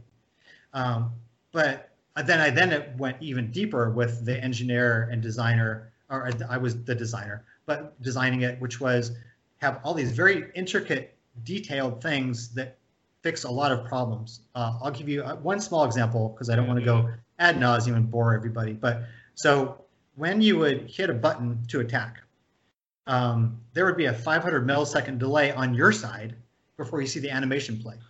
Right. That gives a half a second for it to get to the other person, and then it plays immediately when it gets to the person, so there's no delay on their side. So now you've already given a buffer. Similarly, when you do a move, the game assumes you're doing the next move in a combo because it has string combos. If you do this, it opens, and so it will start to play the combo on the other side if it hasn't gotten the packet in time. And quite often you are doing the combo, and so it just catches up as appropriate. Very clever. And we have a lot of things that are a lot more complicated to explain about if you lose it for 3 seconds or damage is done that wasn't done. But it all worked, and it was a fun game. It was meant to be a lot more, but just like Rise Star and just like this Sega CD Eternal Champions, it came out pretty much around the time when Sega Soft was going to go down. And so it had a few players, no opportunities to do a sequel or to elaborate on it. At that point, it was pretty much dead. I'd already moved on to EA at about that point anyway. Right. But that was the end of Sega Soft pretty much within a year, I think, after the game came out. So yeah, it's basically Sega Soft. A lot of PC games, no console games, right? And other things trying to make money, like business opportunities. So. I know it's a bit of a silly question, Eric. These Sega Soft titles, it's all online. There was no physical copies of these games. Is that right? They're you couldn't buy physical copies. Is that right? So in some cases, yes, because they're online only, right? So think of years later, I worked at a company called Gazillion. They did the Marvel Heroes MMO. If you've ever heard of it. Yep. Great people, great game. I had such a good time. But once the company went under, can't play it. It's done, right? It doesn't exist. And so some games like Netfighter were only for Heat.net, which was part of Sega Soft. And so that and games like 10-6 and these other games that other producers in our department did, they can't be played because they're only there. Now, games like Emperor the Fading Suns, the terribly good, terrible Flesh Feast, you can buy PC games of all those because they're not online only. Yeah. Do you think there's room for, I don't know, because it's every console's online these days? Could they repackage all these games, Sega soft titles, make it fully online? I just think these sort of games. I'll be honest, I've never really heard of Sega Soft until we started Arcade Attack. Really, Right. it went over so many people's heads, and maybe it was ahead of its time. Do you think there's a case that could be brought back? Yeah, well, so I think you made a good point. It's funny because a lot of things you say are actually cases in point to a lot of things I'm trying to say. So you said, I hadn't heard of Sega Soft. Well, that's not good for a company if people hadn't heard of you and the person's a gamer, right? Now, granted, we were a different demographic. So if you're playing, Saturn and Dreamcast and PlayStation, then you probably weren't playing our games so much because they're PC titles. But that was a problem. Now, so far as packaging these up, in all honesty, I don't think we had a ton of great games. I think that it would just behoove people to do research on them and just buy one of the ones that are out there, because you can. Yeah, it's very easy to play a Windows 95 game on your computer now, so I don't think it would be fun to be able to get Netfighter running so that people could see it. But again, it's also a game that you really wouldn't want to redo anyway, because it was a game for its time. Yeah. It was a game for its time. It just wouldn't make sense. It's So I would say no to that. But people can get a lot of these games, and I think that's a good way to kind of relive that. Absolutely. The Sega Soft story, we could talk hours about it, couldn't we? It's absolutely incredible part of Sega's history, which, again, I don't know too much about, but it sounds just so interesting. Maybe ahead of its time slightly, the whole online gaming side of things. Incredible, really. I learned a lot, and to be honest, so one thing, by the way, I had an assistant producer, David Gray. He actually came from our tech department, and he helped me so much, taught me so much, helped a lot with Netfighter and other games. He actually has been an executive producer at Zynga for, I think, like 10 years or something. So he wanted to do something really big. But I'll make another anecdote about it, though, is that there's some interesting things with Netfighter. I was able to go and use my kind of martial art connections, and we did video reference of all those fighters. That was fun. But what was I getting at? Losing my train of thought. So help me. Where were we talking about? Netfighter. It's all about your friends helping make Netfighter. Yeah. Thanks. I'm having an old man moment. So essentially, Sega and Sega Soft felt a lot different. I stayed with Sega Soft because of Mike Latham. See, another example of why I say nothing but good things about him. But also, I got to work with all my other producing team, and they're all good. Greg Beckstead, Eric Queckenbush, like I was mentioning earlier, Curtis and those guys. We had a great group, but the energy was different because we were a startup and we were struggling, and we had our little moments of success, but it was harder, and it was not Sega anymore. And I loved the Sega time. It was like Disneyland. That's why I always go back to that. It's just like such a magical time. Yeah. And I'm so thankful for that. Well, can we talk, you kind of half hinted there, but why did you leave Sega? And obviously EA, a huge company, Electronic Arts, how did you get the opportunity to work there? And would you be able to explain that to our listeners, Eric? Of course, yeah. So it was actually, they had layoffs. So I think it was within about 6 months after the layoffs I think they shut down it completely.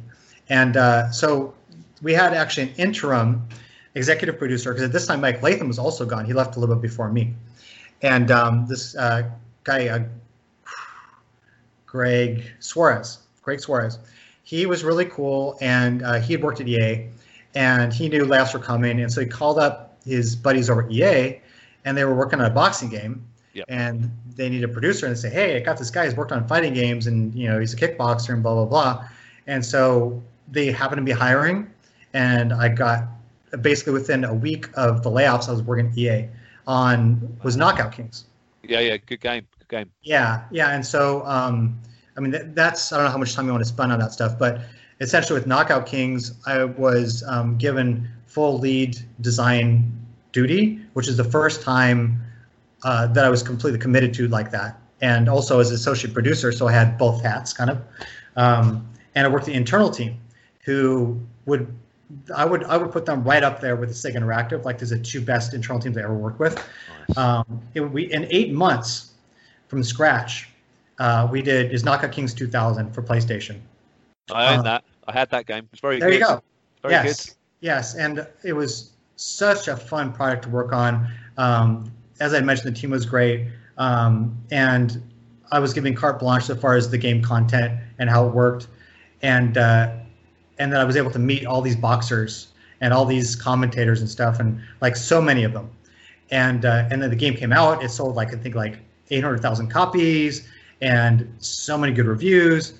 And then did it again 1 year later with Knocker Kings 2001, which is also for the PlayStation and PlayStation 2. Now, as an anecdote, PlayStation 1, it was recognized in a few of the reviews like, this is the definitive boxing game for the PlayStation. Like, play that one. Yep. PlayStation 2, visually way more impressive, obviously. But the engineer, and I again, not trying to besmirch him, but he did not want to implement the combo system portion of the gameplay for PlayStation 2. Wow. So it was a series of single blows as opposed to Right. chaining together a jab cross hook or whatever else. It makes for a much different game, right? And so PlayStation 2 was actually an inferior game, didn't review as well. But I was glad that the internal team for the sequel, we were able to do PlayStation. So I was still very happy with that. Yeah. And so I guess I should tell you about some of the celebrities you'd like to hear about. I'd love to hear it. Yeah, I love it. So let's feed Adrian because I'm thankful that you're doing this with me. I want to make you happy. So some of the people you may or may not know. So there's a longtime analyst named Al Bernstein. So he used to do a lot of classic boxing stuff on ESPN. He would talk about, and sweet guy, very gentle. Obviously, he never boxed in his life, but he knew all the stories and stuff. So he and some other people had done some voiceover work for us, right? And so took him out to lunch. He did not want to talk about boxing. It was obviously a person that has done nothing but talk about boxing with boxing people, the people who care about boxing. So he started to ask me, so what movies do you guys like? And so he kept steering it back towards talking about movies, which was fine. And I just thought it was so funny. It's like, yeah, God, the poor guy, he lives boxing, and anyone who meets him wants to talk about boxing, right? You're not going to be like, hey, do you golf, right? People tend to talk about, right, what makes them popular, right? Like you're not asking me questions about Dungeons and Dragons, right? Because you're here about video games. That's important, right? Yeah. So then Teddy Atlas, have you heard of him? Yeah, how about? So Teddy Atlas did, I believe it was Sunday Night Fights. I believe he used to commentate, but more importantly, he was a coach at one point for Mike Tyson, and famously, he pulled a gun on Mike Tyson at one point. So Teddy Atlas, not a big guy, big scar on his face from probably some kind of brawl, very New Yorker guy, super nice guy. Now what I mean by that is he's so genuine that if you are nice to him, he will have you over for meals. And in fact, I think he even invited us over. He said, if you guys ever come to, I forget what state he lives in. But he's someone, if you cross him, you're in trouble. Right. That's why he pulled a gun on Mike Tyson, right? Like, you don't do that. And so, here's the funny story.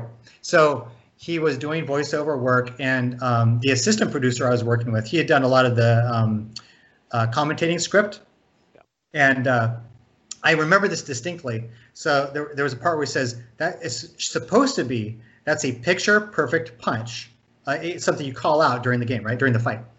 And instead, my assistant producer, who didn't know boxing as well as I did, put, that's a picture punch. Right. And so we had a guy who was really in charge of doing the voiceover to making sure the inflections were right, so it flows right. And so he read it, and Teddy Atlas, he's in the booth. He's like, that doesn't make sense. Yeah. No, just please read it, right? So long story short, now I was there, and I don't know exactly how or why. I think I might have tried to intervene, but for whatever reason, the guy in charge was like, no, I'm doing this, right? And so I was like, well, maybe we just won't use it. I was thinking in the back of my head, we'll just won't use it. So Teddy Atlas was obviously getting more and more agitated in the booth, because here goes a guy he's lived boxing his whole life. Yeah. He knows boxing inside and out, and he has this dweeby guy telling him to say things that are incorrect, that are not appropriate. And so the guy literally, when he's done, he sensed that hostility. Right. The guy working on the sound, he got up and he left quickly. Teddy Atlas comes out and says, "Where is he? Where's that guy I was talking to?" He literally wanted to get in the guy's face, and the guy sensed it, and the guy ran away from him. So it was funny. And then I took him out. We had dinner, and he's kind of sweet guy. But it's funny because he's a guy you don't want to get on his bad side. Right? Yeah. Now what else? Can I ask actually, what was the final commentary they got at the end of the game? Did they fix it in the end, or is it literally a pitcher punch at the end of the game? We definitely did. Okay, so when I say definitely, it's 20 years ago. I definitely didn't want it in, and I definitely remember saying, "Let's not put it in." I don't think it got in. Right. Okay. But you never know. You never know. And it might pop in there like very rarely, maybe because I would have been playtesting it and said, "Hey, why is this in here?" So it would have been rare if it's in there. And so then, of course, met a lot of the boxers, right? Now there's other commentators and things that I met, right? Sean O'Grady and other people. But Shane Mosley, who was welterweight champion briefly, you may have remembered he fought De La Hoya and stuff. Super nice guy. So these are the things that you like, right? So when you have people that you look up to and you meet them, like, wow, this guy's super nice. He was so nice. And I gave him a tour of VA, and he shot some hoops and stuff when I took him down to our gymnasium area. And I was with him for like an hour and just like talking to me, like just conversational about our families and whatever. And he was still pretty young then. He's like maybe like 25 or something. Yeah. And he was super cool. And a funny story, and this doesn't clown him because I don't know who's behind it. But after he won the championship, we were invited to his celebration in LA. And so we went there, and they had a warehouse and a big, all these signs up and stuff. And up there it said, "Congratulations" with a D. So unfortunately, it's probably someone who doesn't do this for a living that has said it there. I'm like, that's cool. I didn't see that. So then saw Jake LaMotta at a party, but he was at that point already super drunk. But he was, it was just cool just to see him because, I mean, talk about legend, right? Yeah. I mean, and again, I don't know how far you go back for boxing knowledge, but I mean, he fought Sugar Ray Robinson, I think like 7 times or something. Like he was like, obviously Raging Bull movie, right? And then other people. So people I got to talk to were the more recent guys, right? The guys from like 20 years ago or so. Yeah. And the guys that were really nice. So Fernando Vargas, he also was, I think it was like middleweight, also super nice. He's obviously like from a East LA kind of background, but man, he was so respectful and just really nice. And like, again, like, I'm glad you're champion, dude. You're a nice guy, There's others, but the one, I guess, last one I would mention is Floyd Mayweather. Wow. So, what a name. Yeah. So this is before he was super famous. He actually is, what was his record then? I don't remember, but he was up and coming, and obviously we all knew he was going to be something. And so we had done motion capture shoots, and we'd done body scanning and face scanning for a character, right?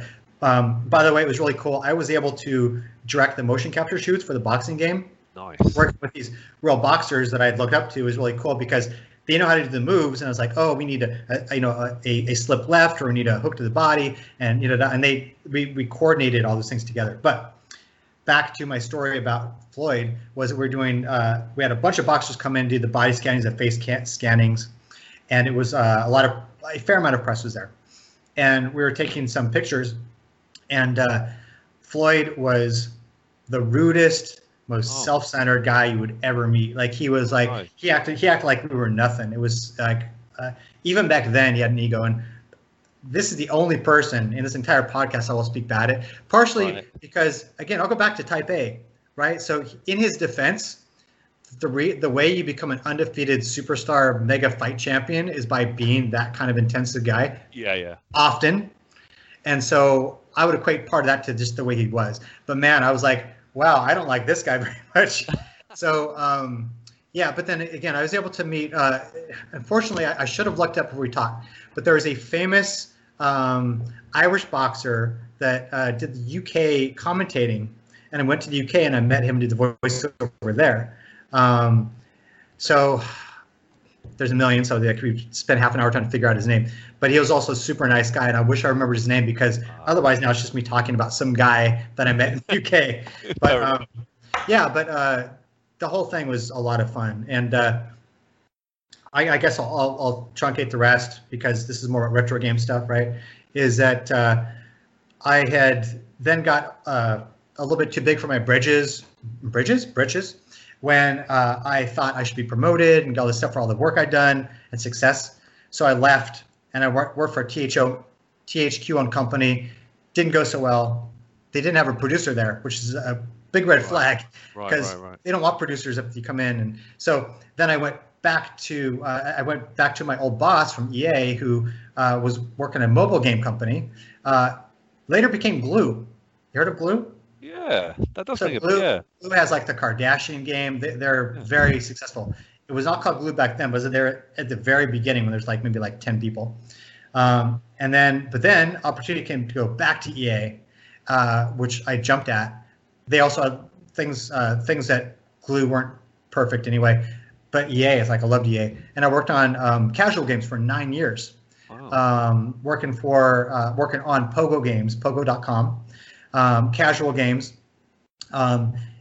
Great. Like I would say the top 3 experiences I had was probably EA, Sega, and Gazillion. And EA the second time was probably even better because I had so many good people that I worked with for so many years and was able to do, I was the sole designer on about a dozen games, and I worked with small teams. It was a great environment. People really upbeat, loved it there. Later on, I went on and worked at Bandai Namco for 2.5 years in the mobile division. Worked, as I've mentioned a few times, at Gazillion and Marvel Heroes. As a big comic book guy, it was a dream. They only lasted about 2 years after I was there. And then I was at Cryptic briefly for about a year. Right. And then more recently, I took a break because my new baby was born. Because I also had that kickboxing gym, right? Impact, these guys here. And so I had income, so it was okay. But then more recently, an interesting tie into Sega. I should go back to Gazillion. At Gazillion, I work with 2 Sega people. So 2 legends, yeah. 2 legends, absolute legends. So one was a guy I knew pretty conversationally, was Ed Annunziata.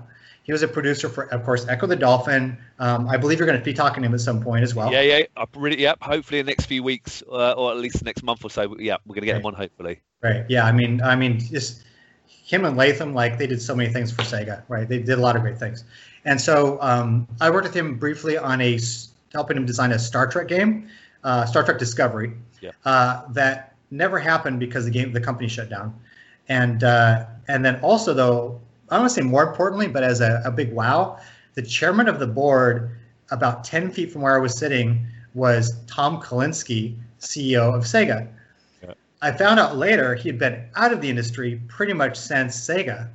And so then here it is my first memories of him were Sega. And since then he hadn't worked in the video game industry, comes back. He didn't remember me, of course. Again, I was a boots on the ground guy making games, but I reminisced with him. And again, what a sweet man. Oh, my God. I mean, he's such a cool guy. If you watched interviews with him, he's a very nice, kind person.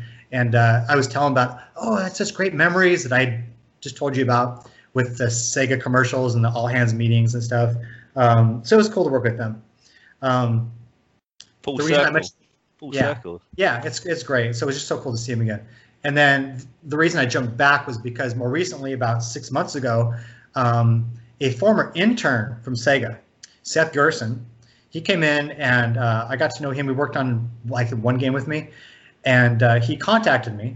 He said, "Hey, I'm CEO of this video game company, and we normally do VR games, but now we're going to do a console game. Can you come in as a game design consultant on this boxing game we're doing?" And so for the last 6 months, I've been working with a very talented, really good team it's called Creed Champions Big Rumble Boxing. And Creed. So it's the Creed license. It has all of the Rocky characters, and you have you can play Clubber, you can play Drago, all the guys from the recent movies. The game looks great. We're working on I think a first day patch after the break, It's that just the VR? Is that the VR one, or is that? No, it's not. So they do have a Creed VR game. That's one I've heard of. Yeah. Yep, and that's also a good game. But it's a completely different game. So the reason they brought me on is because this is a flat screen fighter. This is you either play the AI, which is more likely nowadays with COVID, right? But you can play 2-player, and so the idea is taking their license and exercising it in a way that somebody that might want to play a boxing game, granted a very casual, fun boxing game. It breaks a lot of rules. It's just a fun, crazy game. But once you understand what it is, you'll enjoy it. It's its own thing. It's a different experience. Eric, I got to stop there. I'm the biggest Rocky fan ever. I'm a huge fan of Rocky. I could talk about it all day. And are you a fan as well? I know you... Oh yeah, of course. So I've seen them all. Yeah. And some of them more times than a few. I think my very favorite was probably 3. Oh, I love that one. Because I mean, Clubber Lang was just such a hurricane, from his acting to his look to the way that they personified him in the ring.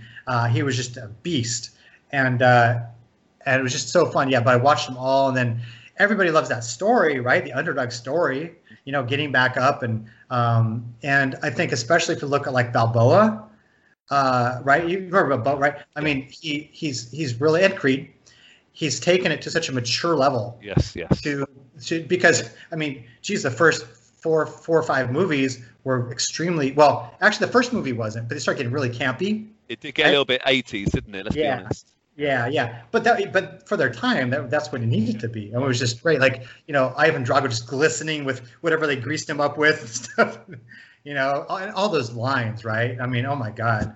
So I was excited to work on it, but I don't want to misrepresent, especially for you who might play it now. The characters are there, and it's a very fun game. And you'll see some things that are like, oh, that kind of feels a little bit like Clubber Lang, or Ivan Drago, or whoever else. But it's its own game. It's a fun beat 'em up, but it's well done. Is it out yet? Sorry, are you working on it still? Yeah, so we're doing a first day patch. I believe it's like the end of this month, and then I think it comes out, let's say, March. It's nice. Yeah, is it on consoles and PC? Can you reveal that, or is it still? So they've announced. I checked. Otherwise, I would not be talking about this. Right. Stuff. Yeah. Like NDA, they'd be like shoot me in the head instead of paying me, right? So they had announced it, and so it's gonna be on PC, Switch, Xbox, and PlayStation. Oh, I'm getting it. I'm 99.9% sure it's all those 4. Yes. Oh. And feel free to contact me if you need tips as well. It's cool. Games are very interesting beasts, right? So a lot of games I will design from the start, and I'll try and think of all the permutations ahead of time, so that when the unknown comes, you're more prepared. You have a very solid foundation. Other games are a lot different nowadays. They're more iterative.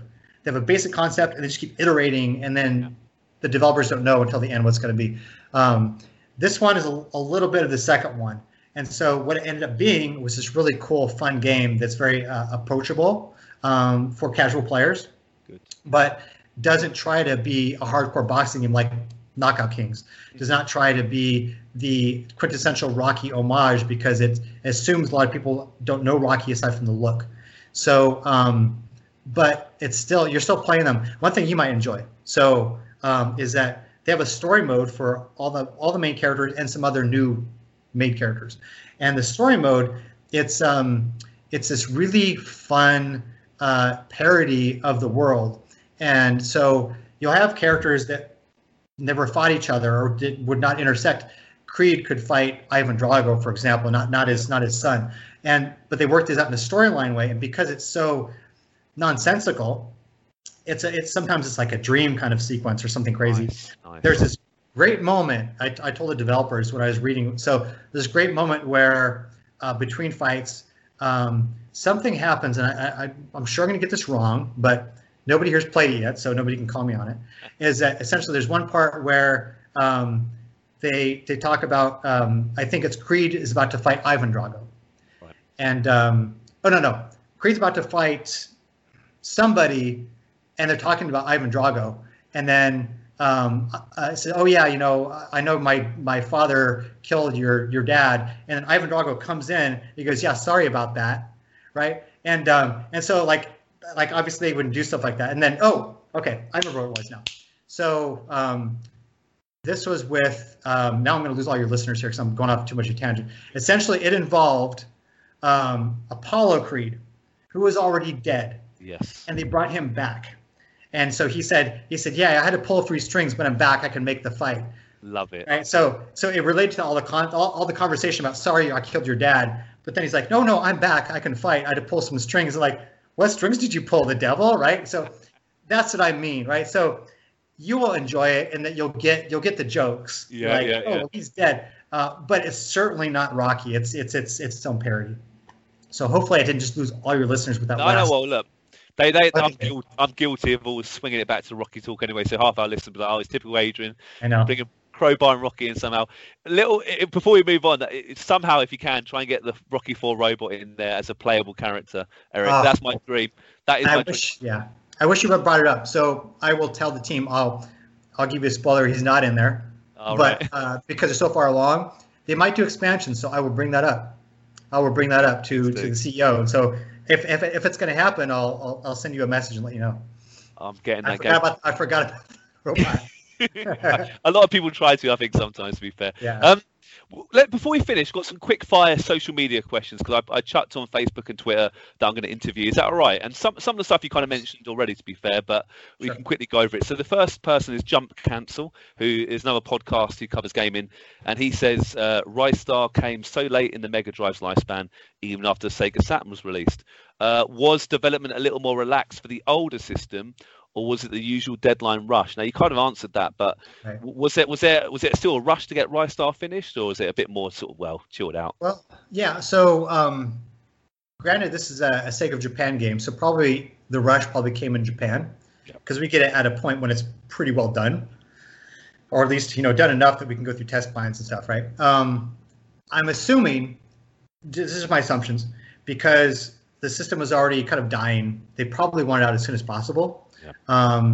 And we always had marketing tied into stuff. And so a lot of times marketing would just dictate, release it by this date.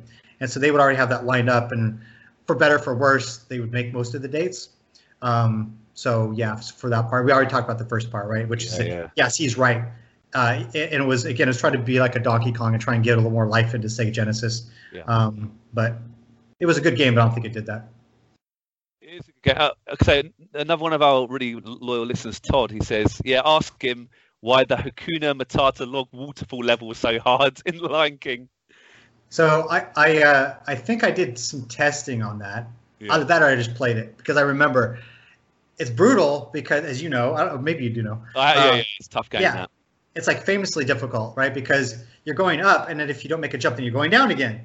As you could literally be playing that thing for an hour, that one part. So that of course had nothing to do with anything I did, and I don't know anybody that worked on it. I will say this. So, and as a retro guy, a lot of games were made to be a challenge to the players, right? So a big change that happened sometime in the early 2000s was that games were made to be finished and enjoyable and retryable, not games you just can't beat. It used to be back in the 90s, you would say, hey, did you ever beat that game? I beat it on hard mode. Oh my God, dude, you're badass, right? So I think it was still part of that mindset. Now, why they would do it for a game that I could see a lot of kids playing, I don't know. Because, I could see a 6-year-old playing that game and like crying, So yeah, it's famously hard. I do remember that part. Good platform, though, to be fair. But yeah, that level, that's killer. Yeah. Michael Latham, friend of the show and friend. Yes. There you go. He chips in. He's already asked before. He says, ask him why he's so good looking. It's very annoying. And also he says, beyond Eternal Champions, I would ask Eric what game in his long career he thinks defines him. And he goes on in brackets, Eternal Champions Dark Side on the Sega CD doesn't exist without him. So big praise there, Michael. Right. Well, if I could ever claim I was handsome, that ended long ago. So thank you for that comment, Mike. But so far as games, so I think I kind of mentioned it, but maybe not specifically. So Eternal Champion CD was my best experience so far as we're doing it, we did it, we shipped it. I love this game, I love the team. It's a magical time at Sega. My proudest achievement would be Knockout Kings 2001, for the reason I mentioned earlier, was just because I was lead designer. I was also producer, so I had both hats. I enjoyed the team. We had success. EA really supports their teams really well. You don't have to, kind of scrimp and try to figure things out. You have people to help you. So it'd probably be that. Good answer. He also asked me about his love of D&D and why he's a secret geek. But we haven't got loads of time to talk about D&D. But I don't want to kill you with that. I can make it really short. Yeah. No, so, it's something I want to play. A lot of my friends play it, so this could be an opportunity. Well, so this I'm not even going to talk about D&D in any length at all. So something I love to tell people is that back when I was, did I say 13? I like comic books, video games, Dungeons & Dragons, and martial arts. All of those things, back when I was 13, were not things that you would tell people about. You would not tell people, you play video games, like, dork, playing video games, grow up, Well, actually, I'll go a little farther. I'll say 16, because then 13-year-old, you do whatever you want. When you get older, you're like, why aren't you hanging out with people and doing, like, playing sports or whatever, right? Martial arts, back when I was younger, there's no UFC yet. People made fun of you like Karate Kid or something like that. Comic books, you would hide them inside of your Trapper Keeper at school, not people know you read comic books once you got older. And D&D was the biggest taboo of all. Like you would not, like, your D&D friends would not talk about D&D in public because it was just such a nerdy thing. So what's cool about all that is all those things are very popular now. All of them. I mean, just MCU movies, right? I worked on that MMO for Marvel. UFC's huge. I have a kickboxing gym that people go to work out. D&D is, of course, huge. They have the biggest probably amount of players ever at this point right now. And video games, you have to say anything else about video games. So it's just funny how all of the things that made me a complete dork and loser are things that are now the coolest ever. So that's what I'll say about that. Be proud, Eric and Co. Yeah, I agree. We're all big geeks in Arcade Attack, and we're proud of it. Nothing to be ashamed of. The Segaholic says, did he have any input into the Saturn port of Virtua Fighter? And if so, what challenges did he and his team face in bringing the title home? I assume from the arcades. Right. So again, I think and I've said it a few times now, you already know, most SOJ titles, the producers shouldn't take a whole lot of credit for it. Except for the 3/4 of the script that I did for Blazing Heroes, really not much else. And I may have been credited somehow with that, but if anything, it's helped with test. Oh, fair enough. Sega Universe asks, what does he think, or Eric, what do you think of Sega's many great IPs, and which of these games do you think could translate well into modern releases? And why do you think we've seen quite a lack of it recently for Sega releasing their IPs? Yeah, I mean, those are all good questions, and I don't know what's going on with the company Sega nowadays. I think that there's still a lot of potential with the people like you who are still of an age where you're very active in video games and have the nostalgia to bring those back in different ways with, they wouldn't need to do a Kickstarter, maybe they should, to then hedge their bets or hedge their hogs. Get it? So, but I think as to which games, I think, Sonic's been done over and over again, right? Yeah. But I would say this, and I don't have any design ideas on that. Like, I certainly have not been thinking about it, but the intense speed and the thrill and the putting together of motion and getting rings and having moments where you just lost them all or whatever, all those things, that excitement level and that energy that you have in the Genesis isn't really done in games right now. Like, there's games that are fast in parts and things, but you might think of like some of the Power Drift games from like that are really crazy crash 'em up games, but I would think something like a Sonic, if it's done right, and I know it's been a lot, but that could be good.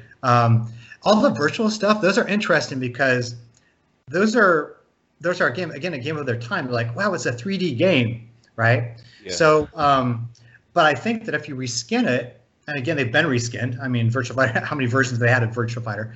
I think they could do things with that and take it to another level, not just try and reskin it and add characters. And yeah, I mean, and maybe you could do something cool, like some kind of strange game where combines several of them somehow. Again, I don't have any ideas, but I think yes, I think that the nostalgia and the content is there, and I think that it could be good. Could be good. Good stuff.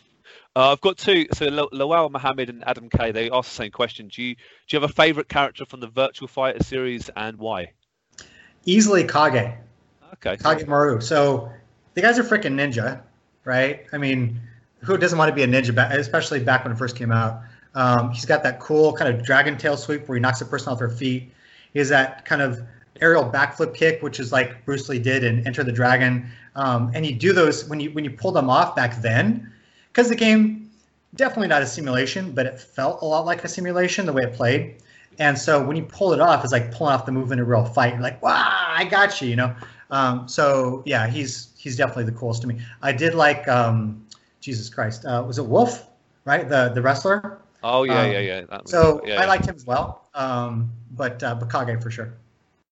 And Oscar, we spoke about Oscar earlier. He's chipped in because he's listened to the Michael Latham podcast in the past. I think you've answered this already, to be fair, but he asked, please talk about a good story about Flesh Feast, the best zombie game in history. Ha ha! I think a little tongue in cheek there. But yeah, you kind of mentioned that already, but giving Oscar a bit of a shout there. But Flesh Feast, what a great story! I mean, yeah. Could there be a sequel? You never know. Eh? Yeah, I know. It was a game that the ambitions were there. I would say that, and one more comment about that is the things that I've learned from that and since then, I think I could have helped make a much, much better game. You know, really? Oh yeah, I mean, it would have pared it down. So, whoa, wait, we can't do all this. Like, we don't have the time.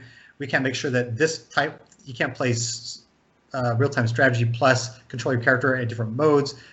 We need to figure out a way to make it look the best it can. Because the graphics were also not good. That initial graphic I told you about when the guy comes up, it pretty much looked like that at ship. It wasn't like it really got better. And so basically making the design smaller, focusing on the most important parts, and then it probably would have been more like a Dead Rising, where you'd be a character as opposed to like having a cast of characters.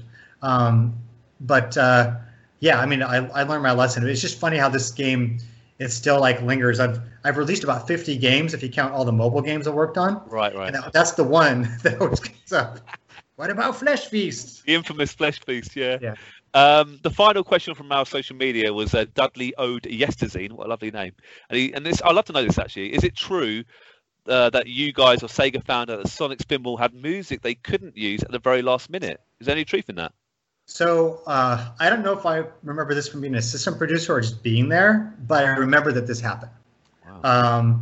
I don't know anything else. Like I didn't get any emails or I wasn't in any meetings, but I do remember that they had to pull it off the shelf and put in a new one with proper music. But you don't know the reason why it was pulled? I don't. Yeah, I mean, I could look it up and then it'd be like doing the same thing you guys are doing. So I don't know anything, but I just remember that. Yeah.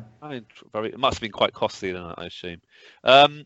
I've got two final questions there. It's been a great chat. I've really enjoyed this. But my penultimate question is, and you kind of spoke about the projects you're working on at the moment, but was there any games you've worked on that were never released in the past that you will think, and you kind of look back and go, this would have been a good game? Yeah. So, I've had the fortune of having the vast majority of games I've worked on get released. Yeah. And I've had friends in the industry who've worked 2 or 3 years on a single title that then they got killed. And not only is that completely disheartening, but also is terrible for your career because what's your resume? Oh, I worked on a game that never released for the last 2 years, right? Yeah. So it makes your life harder. And so I feel for all those guys a lot.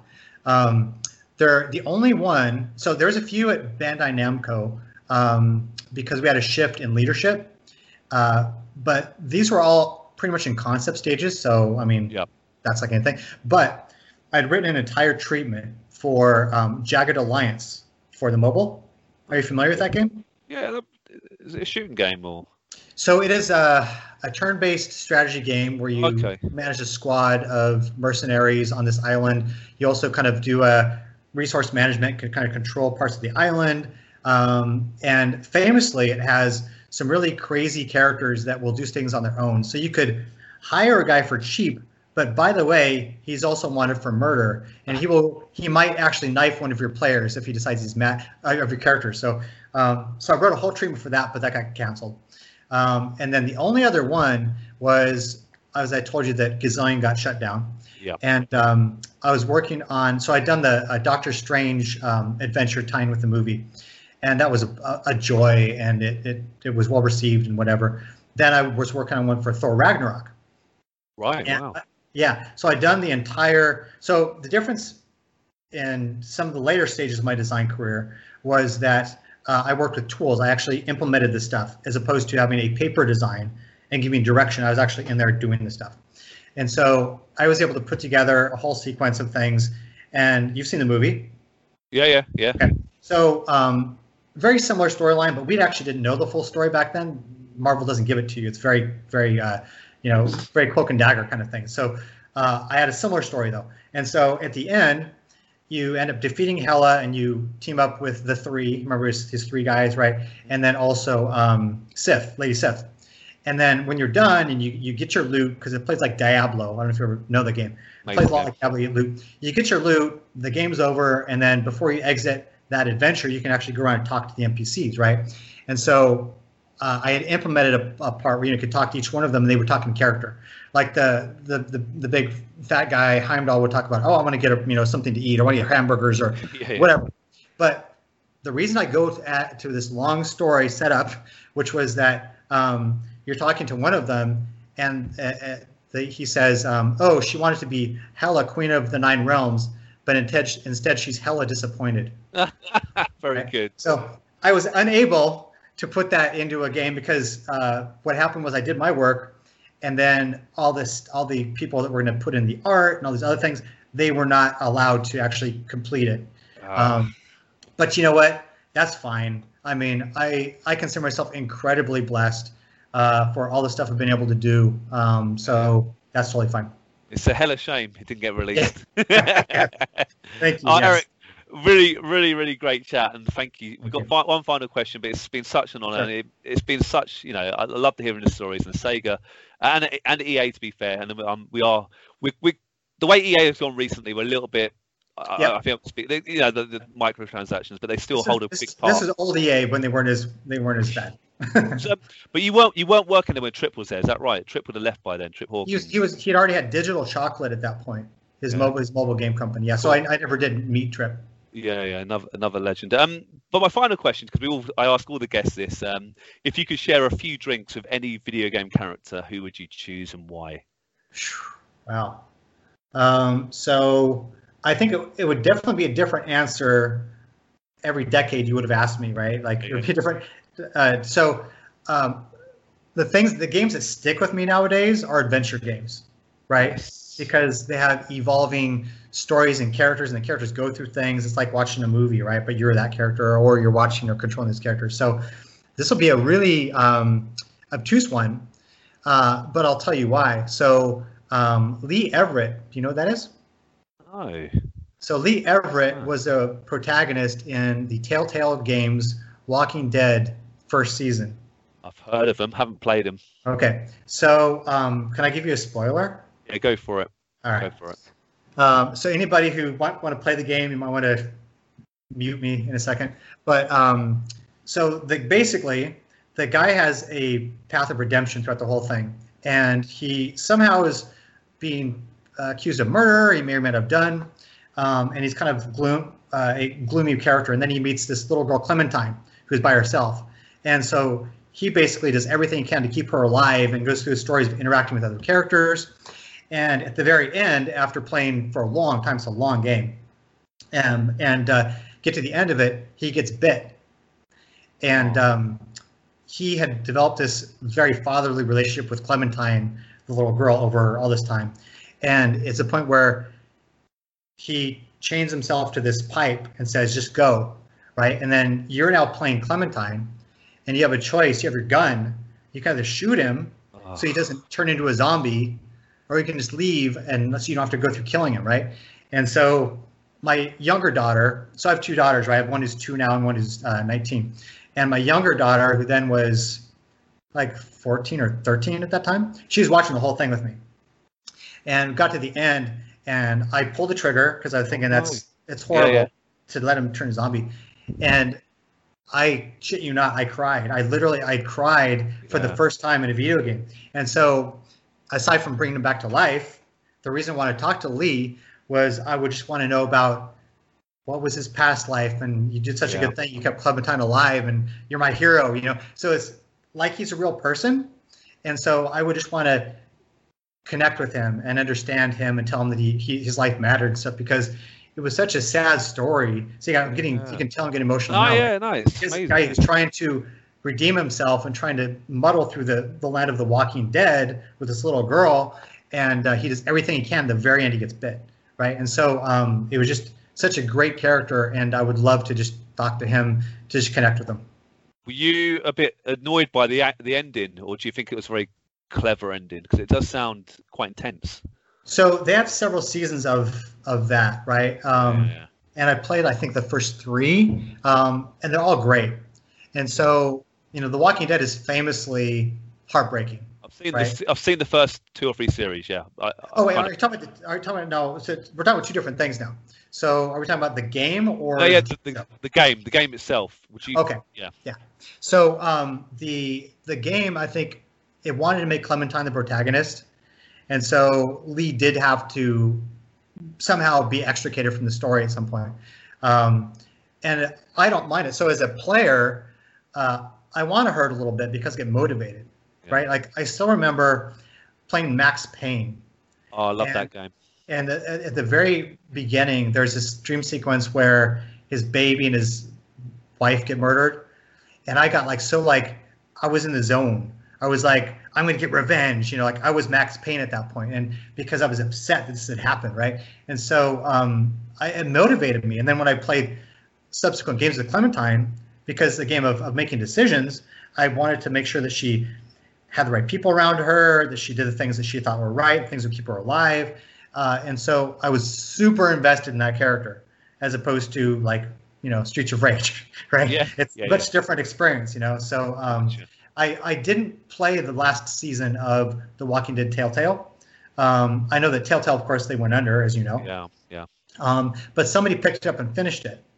And so I'm interested to finish it. But I loved season 2, and I think I finished season 3. I don't remember, but I enjoyed them. Yeah. I played their Monkey Island ones. I do respect them. I love adventure games as well, Eric. I think they're brilliant. They mean so much to me as well. Like the classic LucasArts games, I can talk about them all day. Well, look, we'll leave it there, Eric. It's been such a great chat, and I really appreciate the stories. It's been really honest and really interesting, and I do appreciate the support behind the scenes as well. You've been really good. Our listeners might not know this, but you've been really good giving feedback and chipping in, and it means a lot, so thank you. Of course. Yeah, no, and again, you know what, everybody here needs to know, if they don't know by listening to you, you guys are doing a huge service for the retro people, right? Because you're keeping the games alive, the conversations alive, and also these interviews. Now, granted, you're interviewing us now, but in 20, 30 years from now, like a lot of us will be gone, and so you have interviews with these people talking about that era. Like, think about interviews with people who worked on Star Wars back in the 70s, right? Now, granted, I didn't work on Star Wars, but you know what I'm saying, right? So you guys do something amazing. So thank you. And I'm honored, again, as I'd said before our podcast here, was that if I didn't have all the people around me, the artists, the engineers, all the talent, the QA people, I would just be a guy with ideas, right? And so I'm honored to be able to speak, hopefully, to those games and their efforts as well. Not so much like what I did, right? Just that I was a part of that ride. So thank you for letting me share it. Oh, bless you. No, that's a very nice way of finishing the interview. Eric, thank you. And hopefully we'll get you back in the future, you know? All right, buddy. Yeah? Thank you. Anytime, buddy. Thanks for listening to today's podcast. We really hope you enjoyed it. If you want to get in touch regarding this week's episode or anything else, you can tweet us at Arcade Attack UK, at KeithBarlow82 and at arcade_Adriano. We're also on Facebook at facebook.com/arcadeattackuk. Please check out our website at arcadeattack.co.uk for lots of retro gaming goodness, interviews, reviews, features, top 10s, etc. And you can also find all our previous podcasts there. Our podcasts are available to stream from the website and are available to download for free from Stitcher, Podbean and iTunes, where you can also leave us a review and a rating, which we would really appreciate. So until next time, take care and we'll speak to you soon.